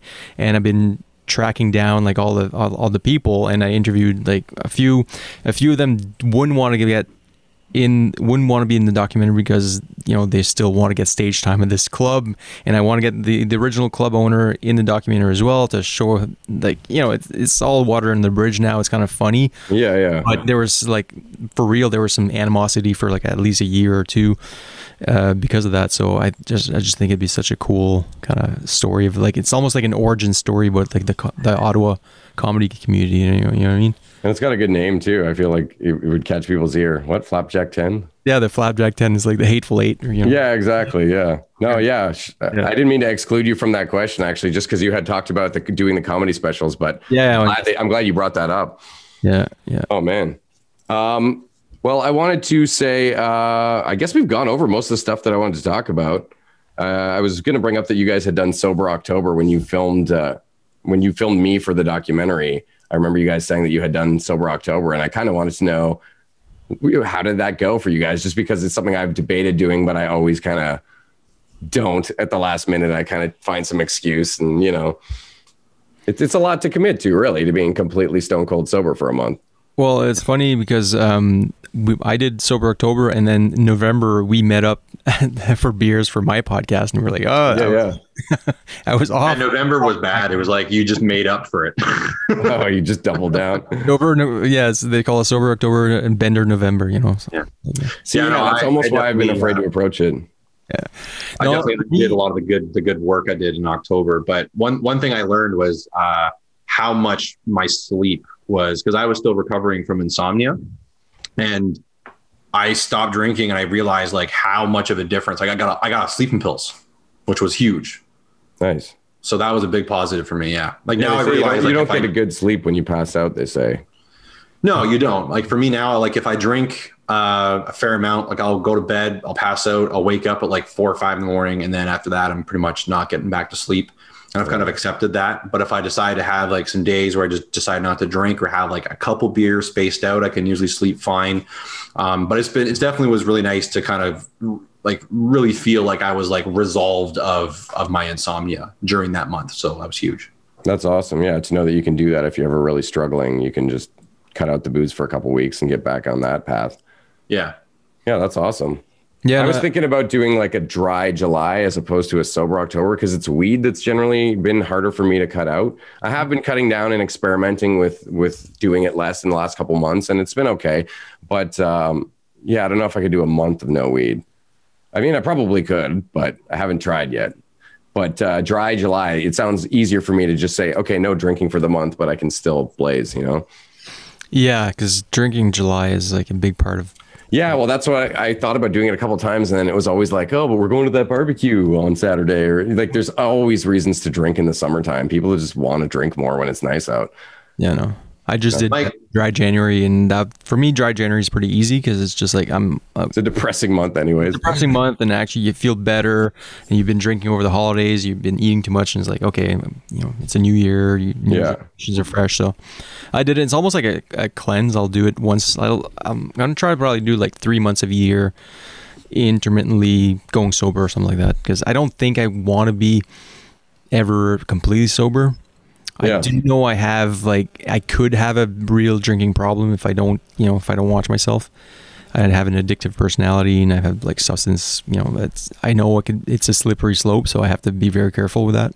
Yeah, I can relate to that completely. Like, I think that for the most part, weed, I have a medical, I can get mine medical. Like, I have all the cards for that so it kind of puts you in a different category, I suppose, because I'm taking my medication, But with drinking, I find the same thing. It's a slippery slope. I think I manage it. I'm responsible when I drink, at least. But the older that I get, I find there's a lot of nights where you feel kind of brain dead after having maybe one too many, and you're just kind of like, what am I doing? This is not where I want to be, and it hits you harder. The hangovers get worse the older I get, I find too. So it has less and less appeal to me. But I also find, like you said, the idea of being in a program or something, and that's a huge commitment to be like, yeah, I'm going to say I have it so bad that I need to go to AA. Like, I don't think I'm that kind of person. I good for those people who need that, of course. But I just feel like, I don't want to be to the point where I have to say, I can't touch this for the rest of my life because it has so much control over me. I want to be the one in the end who's like, no, I'm going to do a sober October or whatever, because this is a decision I get to make, but I don't want to cancel it and cut it out of my life completely and not have that option there. You know what I mean? Yeah. Well, it's such a huge part of our culture and has been basically like as long as man has been around. And think about it. So it's like, obviously it's so integrated into our culture that the idea of it going away, it's almost like, if you're one, like I have a buddy who doesn't drink, and sometimes it's hard because like there'll be a social event that's it's like sometimes it revolves around drinking in a sense, like a barbecue could, where it really limits, because you're just like this odd person out, so it's like, but like he's never had drinking problems as much. It's just more of like, he just doesn't want to drink. He doesn't see the value in it. To him, it was just a lifestyle decision. But then I have another friend who, he would sneak in the bathroom and chug a Mickey of vodka, and then like it's like 7:30 at night, and we're all like, what the fuck's wrong? And he's like just shit-faced already, and like was like, if you don't quit drinking, you might die, right? So it was complete polar opposites, but I think if you can find the fine line to realize like, like if I'm going to go to a specific event and I'm with people that don't drink, I cannot drink. And if I go to another one where we're going to do a kegger, I'm going to do a keg stand, fuck it. Like, like that's where I like to be. Yeah. Well, making it count, I find, is a nice way of just like, if you, let's say you're like, I'm not going to drink until Friday, and then we'll watch a movie and make a night of it or whatever. Then when that time actually comes, you appreciate it so much more. And there's not as much guilt of like, oh yeah, but I drank yesterday though, or like whatever. And then you start to feel like, you're not taking care of yourself, which you aren't really. So, I don't know. I do like the ability to drink, but I think it's, like you said, a slippery slope. And I think that it's certainly unhealthy. Even if you're not someone like, I'm not worried that I'm someone who's going to need to go into AA or die in a drunk driving accident, because I don't fuck with that shit. But I do think that I'm someone that would start eating a lot less healthy, being lazy the next day and not working out, and shit like that. That's the reason that I want to keep tabs on my drinking, just because I find it's a slippery slope to like not being the best version of yourself. And you also see a lot of people who are in AA, like celebrities or whatever, that cutting everything out was such a transformative thing for them. And they seem like they have their shit together so much. Like someone like Russell Brand, he's like Mr. Meditation guru now, you know? So I have respect for Robert that Downey path. Jr. Robert Downey Jr. Yeah. Yeah, I have so much respect for that path when it's right for someone, but it's definitely, you know. Well, I read Russell Brand's book Recovery, and it's about the 12 step, but it's like his own kind of take and everything. And I mean, he was a heroin user, so it's much different. Yeah, exactly. But yeah, he's like completely changed his life around. And now he's like just so full of wisdom, so brilliant. It would have been a shame had he not, you know, gone off and like completely ruined his life. So. Well, heroin, especially, a lot of people, amazing people, have died from that shit way too young. So yeah. It's one thing I will say that's been helping is this, you know, it comes in a wide variety of assorted flavors, you know. The new peach is tip top. Oh yeah, I just saw that. Yeah, I don't. Well, I don't drink pop. Like I eat very healthy, and I'm pretty strict with that too. And to me, it's like if I have 2 beers or 3 beers, that's a hell of a lot healthier than drinking like Pepsi or Coke or Mountain Dew or shit like that. You know, like so like to me, like I have that. Water and like coffee, and then like the occasional time whatever, like there's other things, you know, or wine, but like typically to me, like I keep like black coffee, you know, and no refined sugar, so that way I'm like whatever, like I'm having a couple of beers, like you know, it's wheat and water, like yeah, I mean it can catch up to you, but it's usually the bad food decisions you're making when you're drunk that are really like putting on the belt loops, you know. Last night I had a cold one with my just chicken breast with hot sauce and balsamic vinegar, 0 calories, with just frozen vegetables put in a saucepan with some Montreal steak spice. Just nice, clean, healthy meal, you know? Yeah. Oh, dude, my downfall is pizza, though. Like, I fucking love pizza so much. I sometimes eat it a few times a week. I'm not even lying. But I then do like fasts when I can, and I try to make sure I eat my vegetables, and I exercise every day. So, or mainly, I might take a day off once in a while, but I try to do some shit every day. But you got kids, right? So, I mean, you order pizza, your family's eating it, right? To me, if I order pizza, I'm either gonna eat a large pizza by myself, which is not good, or I'm gonna have pizza for 3 days, you know? So like, I really only reserve it for when I have like, if I'm with people, you know? That is a good tip that I've learned, is ordering less than you think you want, because I guarantee you the amount you think you want is the amount that's going to give you leftovers for tomorrow, which is not what you need. You know, if you don't want to feel guilty, I'm going to have pizza tonight. I'll eat the amount I need, and then there's nothing left to tempt me tomorrow, you know, for breakfast or whatever. That is smart. And also when you're talking about like exercising and everything, like I feel like this pandemic has really, for me, it's solidified like a ritual of things that I need to do to feel good. You know, like every morning I meditate for 20 minutes, first thing in the morning.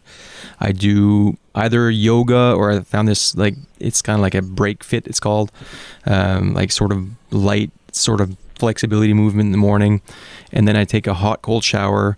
And so like, I'm like super regimented in a way that I was never before. Well, it's survival tactics, really, though, right? Your brain kicked into some sort of gear of like, okay, like these are weird days and it's starting to affect me, and I need like a system here that's going to keep my sanity and hopefully keep me healthy. So, yeah, exactly. And I kind of wish I would have found this out before, but you know. I felt the same way. Yeah. Yeah, I think there's a silver lining, you know, of you know, a lot of positive things that can come from this. I mean, obviously some people just been just so screwed over and lost everything, businesses, you know, marriages, whatever. But, you know, I think it did force people to realize like that, you know, life is fragile, things can happen that you would never predict. And then, you know, put yourself in a position where you have to, you know, find ways to solve these problems. I mean, people naturally, we solve problems. It's what we've done ever since, you know, the dawn of time. You know, okay, we have to build you know, find foods, we build better, you know, hunting weapons and stuff. So here we are, people are facing mental health issues or boredom or whatever, you know, and, you know, we're seeing all kinds of surges in a variety of things because of it. So, you know, in a way it's like, we can be like, yeah, the pandemic really sucked. And it did. Cause I mean, people died and it, you know, ruined a lot of things, but we shouldn't just focus on that, because a lot of very positive things have come from it. And I think it's given people like a lot of that like necessary downtime to really like step back and like think about things and like prioritize things and realize like what's important, and I mean, whether it being like myself deciding to, career change and open my own business, or, deciding to have better lifestyle choices. So I feel it's like, either some people just let the demons take over and they drink too much, or they gained weight and they just decided to not, jump on that, they're on the dock instead of on the boat. But I think that the people that are on the boat are going to be so much better off now. And we're going to have like a lot higher caliber people in all industries going forward, It's weird though, because I feel like I've been kind of riding a wave that's been up and down throughout the pandemic, where I have like weeks or months where I feel like, oh yeah, like I'm totally on the ball and I'm feeling really fit and healthy mentally and whatever. And then other months where I'm like struggling. I'm like, oh man, like when the winter started for me was when, almost like right after we did me and JF on the patio for that podcast of yours, which was happy hour with sad comedians. Yep. But yeah, when we did that, I want to say like almost right around there and onward from that was when I started really feeling the pandemic finally caught up with me. And I was still working out, but for whatever reason, I think, it just starts getting darker out. Sun starts going down earlier. It gets colder. It just seemed like, the beginning of a shitty tunnel that we're not even inside of yet, I know. And we got lucky because that was one of the last good days of November. And then it was like super warm out. Yeah. Weren't you guys like in like polo shirts or something? Oh yeah. We were like beautiful. I was probably, I don't know what I was wearing. I don't remember. You skateboarded over there. And I took a longboard. Yeah. It was such a nice day. And I think it was the end of October as well. When we were filming Matt for the doc just outside Beyond the Pale, like we were all sweating. Like by the time it was done, like his face, like it was like plus 22 or something like that. It was really even this winter has been pretty mild so far. We've had a couple of really cold days, but we've had so much sunshine. That's what I love the most about this winter so far. That's the thing I need the most. Even if you're not getting as much vitamin D because it's further away or whatever, it's still just, I don't know, something's motivating about a nice blue sky, even if it's... Well, a lot of what it is too is it's negative ions, right? I mean, negative ions that are produced from the sun, and you get it from a lot of things too, like running water and stuff, helps to elevate your mood, right? So when you have a lack of negative ions, which is kind of funny because you think you need positive ions for that, but it's actually negative ions. And that's one of the reasons too why people are going to typically have more depression in the wintertime. Yeah, well, it blows. Yeah, it's definitely. Well, hey, at least you guys don't have a fucking curfew. Well, yeah. Oh my God, that's got to be brutal.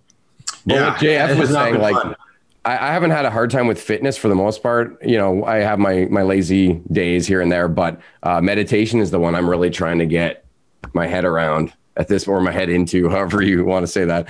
I've been practicing a little bit, but I do find it kind of difficult to just quiet your thought patterns when you're, I don't know, there's just so much going on in the world right now. And everything is so weird and different that I definitely find it's hard to quiet down my thoughts and get to that calm Zen spot, I want to, though. You need it the most is when there's a lot, Oh, I know. Yeah. I don't know. I'm not the worst off. I've had a couple good meditation sessions where I felt like I was getting there, and really starting to feel more normal. Because if you haven't done it for a long time, it feels so foreign. And that's a bad thing, because when it becomes a natural part of your process, it's people get into like a flow state and just, you be your best version of yourself almost. So I really want to be like, Bruce Lee style, like just really master that shit. Yeah, and like when I talk about meditation with people, is like sometimes it's daunting, like because you think you have to clear your mind, but you're not going to be able to clear your mind. Like you're not a monk, you're not gonna, you're surrounded by all this stuff. You're not a cave anywhere. Like so, the best you can do in our society is probably just let the thoughts pass without attaching yourself and chasing after them. You're still gonna like meditate. Dude, I just heard the coolest analogy by this some sort of medical doctor who specializes in anxiety. I'm sorry, I can't remember his name at the moment, but it was like let go of the banana, and it said, imagine there's like a monkey with a clear glass in front of him, and there's some holes there with bananas on the other side, and the holes are only big enough for him to get his hand through. But as soon as he's holding on the banana, he can't pull out. So eventually, the hunter catches him because he refuses to let go of the banana. So if you can just learn to let go of the banana, you can be free, Yeah. Well, that's a whole. That was a lot like the ending of the Indiana Jones. Well, maybe they took it from that. I don't know who's the originator. What came first, the Holy Grail or the banana? Yeah. Well, yeah, but I don't know. It could be like an old philosophical, adage or whatever. I'm not sure. And it's very true. A matter of fact, I mean, like I recently, I've just had a lot of residual stuff from a previous relationship, which I think, if anything, was more even just based on like wanting to make sure that like she was okay. Like I just kind of felt like there was just this thing between me being like worried about her because of like wanting her to like land on her feet and just make sure that, because of the pandemic, it just delayed stuff for her financially and whatever too. And, and it just was kind of like, it was just hard for me to realize like, it's not, that's not my problem, but like, what's the point in worrying about something that's out of my control? I can't do anything about it. We've moved on, but I just kind of kept feeling like it was just kind of like holding on to me a little bit of just this sense of just, I don't know, you can maybe call it even like unconditional love in a way. But so I think when it was kind of, I got a bit of to a clearing on that, where I was able to kind of finally give myself some closure and realize like, hey, you know what, like she's doing pretty good, and I'm happy and proud of her, which is nice. But at the same time, like, there's no point in thinking about it just because it doesn't do anything. And from doing so, it just really helped, again, elevate my mood, also better sleep. And it's kind of like that old adage, if you, with the butterfly, let it go. Oh no, I've never heard that. Just don't catch butterflies. I don't know. Something like if you go chasing waterfalls. That's what you're thinking. Yeah. There you go. Yeah. Oh man, that's hilarious. Shit, I'm only noticing the time now. We've been going at this for a while, so I'm gonna have to wrap it up soon. I gotta go help out with the kid, but I want to ask you guys what I've been asking everybody at the end of these, which is for this season, which is if you could have dinner with somebody that you've never met before, alive or dead, who would it be and why? From any time period, doesn't matter, but it could be someone that's still alive right now, if that's what you prefer. So that just reminds me of Anthony Jeselnik. He's like, all right, he's awesome. This chick's just like, well, if you could have dinner with anybody like that, alive or dead, who would it be? And he's like, Caligula. And she's like, really? You wouldn't choose me? And he's like, okay, yes, I would choose you, and you'd be dead.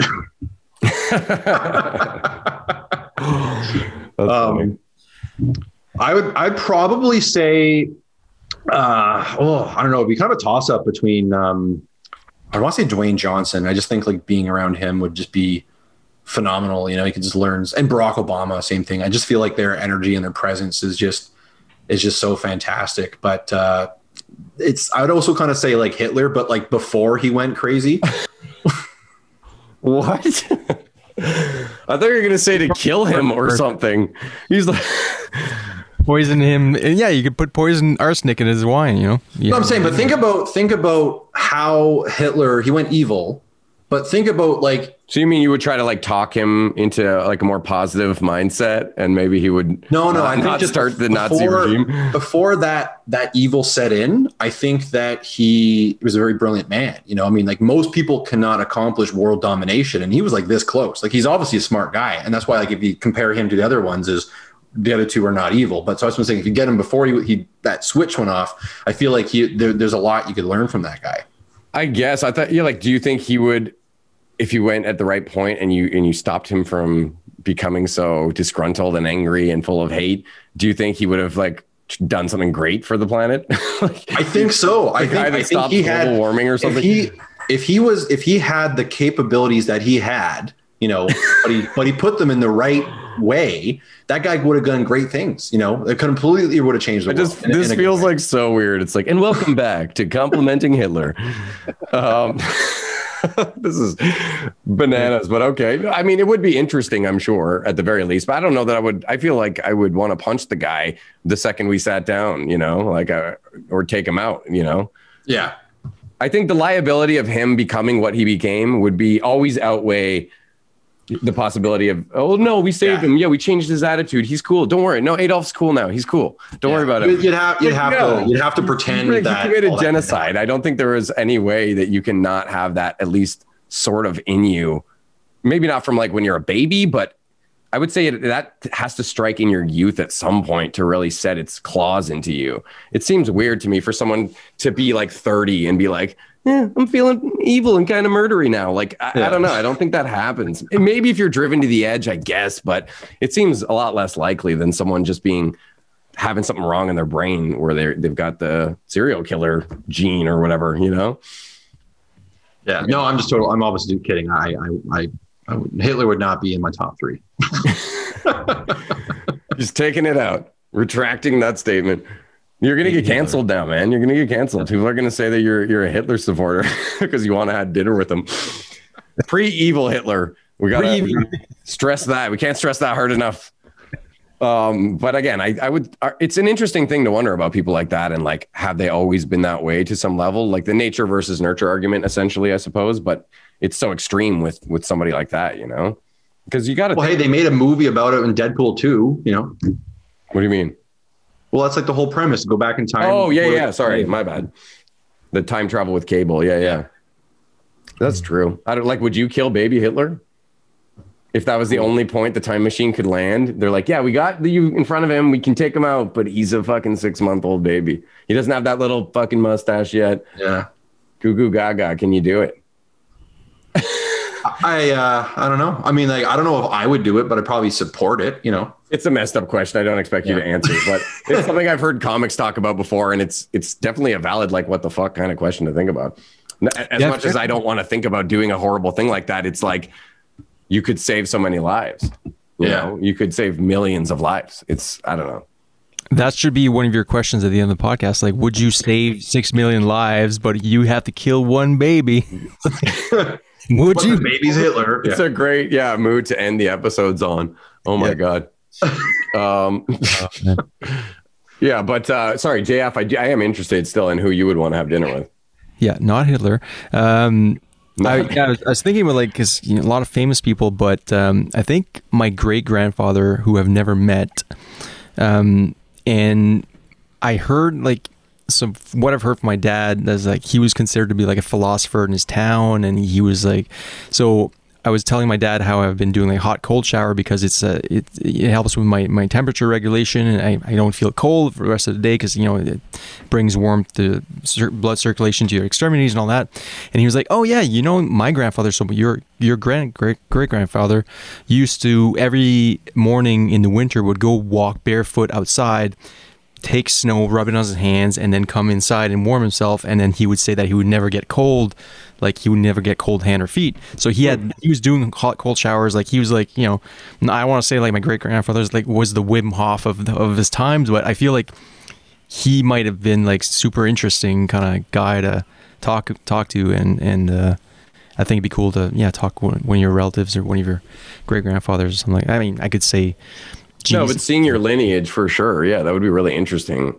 Assuming they could speak the same language, because who knows where your lineage might go. But I think it'd be cool, even to meet someone further back, like 300 years, like someone that you haven't even heard stories about, but you know, like, man, I only exist because of you. And well, so I did some genealogy, and I lived in Paris for a summer, and so my great grandfather's from Normandy, France. So I would be able to speak the language, you know, I could speak French to him, but he was born in 1608 in Normandy. Wow. And I actually traveled to Normandy, and I went to the original town where he was from. It was a small town called Saint-Marguerite-de-l'Hôtel, and I met the mayor of that town, and like I told him my story. I was looking for my grandfather's birth certificate, and we actually went through the archives together. He brought me home to, you know, his wife made me dinner and all that. It was like this big, it felt like a family reunion. It felt like a long lost cousin or something that I never met before. And I actually saw like some tombstones with my last name on it from the people that stay there, but he was the first one to come to Canada in 1630s, and he's the only one from my lineage that was the one that came to Canada. It's like all the Frenets in Canada are all from this one guy. Wow. And I would love to hear his story, because that must be a weird kind of story. Like he was 30 something or 20 something, whatever, and came to Canada just on a boat, and like, you know, that's insane. So, yeah, I would love to meet that guy. That'd be cool. Yeah, genealogy is really interesting. My mom got really, really into that. I don't know. She's been doing it forever now, but she like went, same thing. She went back to like England or places where her roots were, and met with distant relatives. And in one case, I think she was trying to locate someone's ashes that had been buried at the wrong spot. So they were trying to like set things right and put it where it was supposed to be or something like that. So yeah, I definitely think that's really cool. And the older you get, the more you become interested in history. I think that's, personally speaking, I didn't really care when I was in high school. I remember thinking history was kind of cool, like, oh, the pyramids, and there was some stuff I was kind of interested in. But now I catch myself all the time on YouTube, like watching historical footage of like New York in 1916 or like weird shit like that. I just like seeing humans from other time periods and like how they acted and behaved, and just realizing that in the video that you're watching, it's the present moment for them, and everything is the most modern right now, like thing it could possibly be. But I don't know, it's just cool to look into the past, and I really appreciate that more the older that I get. Oh yeah, for sure. I'm reading, one of the books I'm reading right now is called 1491, and it's the year pre-Columbus, and the whole book is about the Americas before Columbus, and it's like the super detailed. Cool. Like they have like conversations from the accounts from the Incas and everything like that, and and what America looked like from the First Nations perspective before Columbus came and screwed everything up. But it's stuff like that I wouldn't have never been in high school. I was probably too high in history class to even care to whatever. But yeah, I was just watching a video on the 7 wonders of the ancient world, of which only one still exists, and it's like the Great Pyramid at Giza. But the rest of them are all super interesting and impressive, and they're just drawings and people's interpretations because they don't have photos. But it's really cool. Like one of them is the Colossus of Rhodes, which was this like huge dude that they built over the archway of like a seaport that would have stood like, I don't even know how tall. I'm not going to try and paraphrase that because I don't remember, but I don't know, shit like that just really cranks my gears these days. I don't know why. Yeah, the Hanging Gardens of Babylon. That's the one that they debate may not have actually ever existed. Who knows? It could have just been. I think it's a little funny that all these English and French come over, and we decide to take over the land, and then what we introduced to the Native Americans was horseback riding. It's like that was something that they didn't naturally do, right? So really, we actually had these like really shitty primitive weapons, like muskets and stuff. The advantage was that we rode horses. We teach all the Native Americans to ride horses. Obviously, they became a million times better at it. Yeah. And then they had fucking bow and arrows, and then they just started slaughtering all the Brits. It was like, well played. Yeah. Well, I mean, it was their place, Yeah. What else? But it's kind of like you're like they're teaching them something, and they're like, wait a second, and it's like they just turn around and like use it against them. It's kind of like, I didn't know that. I would have assumed that they had already figured. Yeah, I think it was the Apaches. I remember hearing about there's a book about it. I forget the name of it, but Joe Rogan was talking about it on his podcast and a little bit about their history and just basically how they just like really like just slaughtered. Like it was a pretty big bloodbath of a war where they were able to make up for a lot of the bloodshed that had previously happened. And then of course, I guess it leveled out as the Brits' weaponry improved or something, but shit. That's why I'm scared. Like my last name is Brown. Like although like my direct ancestry, like my dad moved here from England when in his 30s. So like all my dad's family's like back in England, except for my great aunt. She lives in Ontario. But I like when I gonna go back like 100, 200, 300 years, I'm like, I'm pretty sure there's probably a lot of like slave owners or something in my family lineage or something. So, but it's really hard to trace, like for me to do my genealogy with my last name. Like it's hard.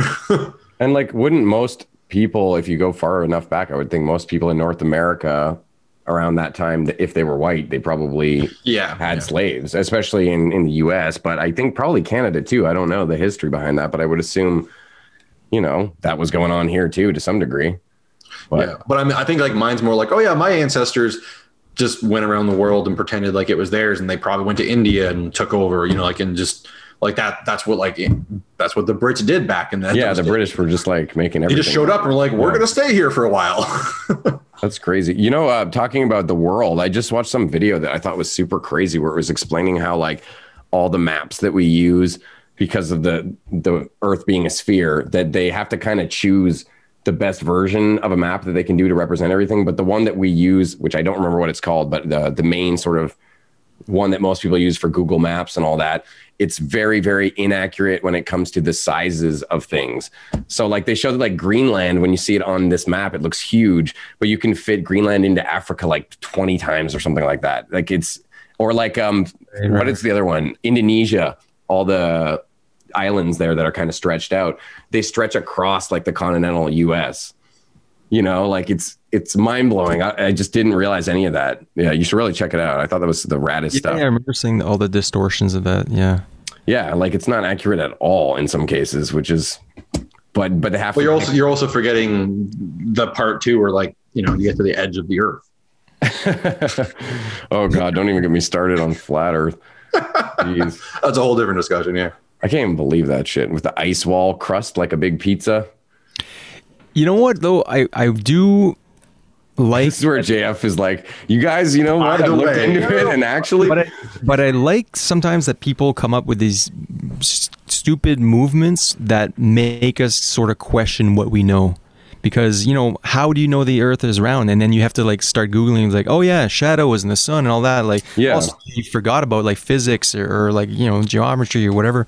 And then you're like, oh yeah, I just assume I knew these things, but I don't really understand how these things work. Like I you know, and then you start talking to people, they're like all these crazy, like talking about anti-vaxxers, and you're like, yeah, vaccines are good, and they're like, well, why are they good? And you're like, oh shit, I have to start looking into it, and they, oh yeah, the studies are showing that blah, blah, cure polio, like, you know. The problem is some people won't look into the studies, or they'll try, they won't understand it, and then they'll just form their own conclusions and be like, no, Earth is just flat, like it just is, and or they'll hear facts that are wrong. But I get what you're saying. Like, how do you know unless you're a scientist and unless or a mathematician or whatever the case is with said conspiracy that you're wondering about? You never really can prove unless you do some serious research. And even then, you're kind of still trusting that the people that did the research know what they're talking about. You know? Yeah, but I mean, like I think they're trolls almost. They're like triggering our minds. Like it's almost like we're becoming too complacent. We're just believing everything. So flat earthers are like a kind of a moment of like, okay, whoa, what is this? You know, it's sparking curiosity again. Are you calling Bill Nye the science guy a liar? No. I don't know. I feel like 99% of all that stuff that I know came from him. That's all. You know, like literally. Oh, I thought you were saying he was a flat earther. I'm like, no way. No. I mean, like in terms of you're talking about like where like everything that I would typically resource was like, you know, that and like stuff in school. But like I felt like, hey, if Bill Nye said it was true, of course it was true. You know, like, I know he's an atheist. I heard something of him talking about how. I mean, of course he would be an atheist. I think a lot of scientists. There are spiritual scientists out there. Maybe less of them, but I've heard that there are some people who still, you know, follow a certain religion, but then they're still people of science as well. I also agree. It seems like those things would clash a lot, but hey, you know, power to them, whatever. Well, is that restraining order still intact? You know, for what? It's a little Simpsons reference. Oh, I didn't get it. My bad. There's one where there's a restraining order put on science and religion. They have to stay away from each other, like something like 500 meters. That's hilarious. That's good. Yeah, I've been seeing a lot of people arguing online about The Simpsons that like only the first 8 seasons are good. And I don't know. I would say maybe there was a decline in quality, but I feel like a lot of those people are being extra nostalgic because I've watched some random seasons later on and they're different, but I think they've done a good job at adapting and trying to stay sort of modern. And, you know, like it's true. If you watch an episode of The Simpsons now versus, you know, the first 10 seasons, it kind of feels a bit different, but shouldn't it if it's been on for that long, you know? Yeah. I don't know. Well, I mean, like it's just like any show, especially when you consider the change in writers, but I feel like the first 10 seasons always get that rap, but it's like, if you take somebody who's never seen The Simpsons before and you introduce them to all The Simpsons, their opinion will be different. But like we grew up on those first 10 seasons. So it's like, that's where I think. That's what I mean. I think not to say that those aren't great episodes because they really are. And there definitely are some stinkers later on. I guess the long-winded point I'm making is that I've been surprised finding myself laughing really hard at some of the newer stuff that I've seen some of these Facebook groups where people are so like hardcore against, everything after season 8 is fucking terrible. It's like, there's still a lot of good humor in there, you know? You should actually go on that podcast for, it's called Purple Monkey Dishwasher that Al Babcock has. Yeah, I've seen that. 83 comedy. Yeah, it's a lot of fun. Because, you just basically get all these Simpsons buffs, talk about their favorite episode and talk about Simpsons. And so, I mean, if you're a Simpsons guy. I love Simpsons. Yeah, I don't know how... how much I've watched like every episode, because probably after season 12 or something is when I think I started just growing up and doing other shit, and I didn't have the time to watch it every Sunday night anymore or whatever. But yeah, I would like to go on that podcast because I definitely feel like I know it enough about The Simpsons to have some good points. And picking a favorite episode would be really friggin' hard, though. Yeah, I don't know. There's so many good ones. I like a lot of the Sideshow Bob ones. I always found those pretty funny. The Cape Fear one. I like, yeah, when you watch back movies and you watch the old episodes where they literally like remake a movie into a Simpsons episode, I think that was brilliant, that kind of stuff. Oh yeah, they had the greatest references. Simpsons, it really has had a lot of golden eras back. I guess the earliest ones are kind of the best, but yeah, I don't know if I could pick a favorite episode. That seems like really, really hard. Because the Halloween ones are great too. Yeah, I was gonna say all the Halloween, the shooting. I mean, I probably can't think of them off the top of the head. Frank Grimes, that's a great one. Oh yeah, I like when Homer goes to space too. There's so many. I could probably like just sit here and list them dozens of them. it really is one of the best shows, man. Like it really is. You know, So many great characters, Still, it too. holds up. It really holds up. Yeah, well, I guess that's a weird tangent to end this podcast. I don't even know how I went down the Simpsons hole, but Flying theme. Everybody's, Hey, what other podcast goes from Hitler to Flat Earth to Simpsons? That's all I'm gonna say. oh, we talked about some interesting stuff for sure. It definitely felt like a chill session, and I'm glad to be able to talk to you guys. And everyone who's watching this should, if you're watching it on the day it came out, then come out to Yuck Yucks tonight and see the first of 2 premiere nights for Comedy 19, The Last Laugh. It's a really cool documentary with a lot of cool opinions from comedians and people who are really involved in the industry. And I don't know, I just think people are really going to dig it because it was really well done. And I'm impressed with your work, and I'm really eager to see what you come out with in the future too, both of you guys, because you're both super talented people. So thanks a lot. And yeah, sorry we didn't get time to do the music stuff we talked about before. We just talked for like 2 hours. I gotta return to my family. But I would love to collaborate with you on something musical, man. Yeah, I would love to jam sometimes. It'll be easier post COVID, obviously, to get together. Oh, and Scott, you're a musician as well. Yeah. Yeah. We'll come up with something, maybe a comedy song we all do together or something. Anyways, be dope, man. Thanks so much. Yeah, thanks a lot for taking the time to talk with me, and I'll see you guys on Monday or tonight. All right, peace out. All right, bye.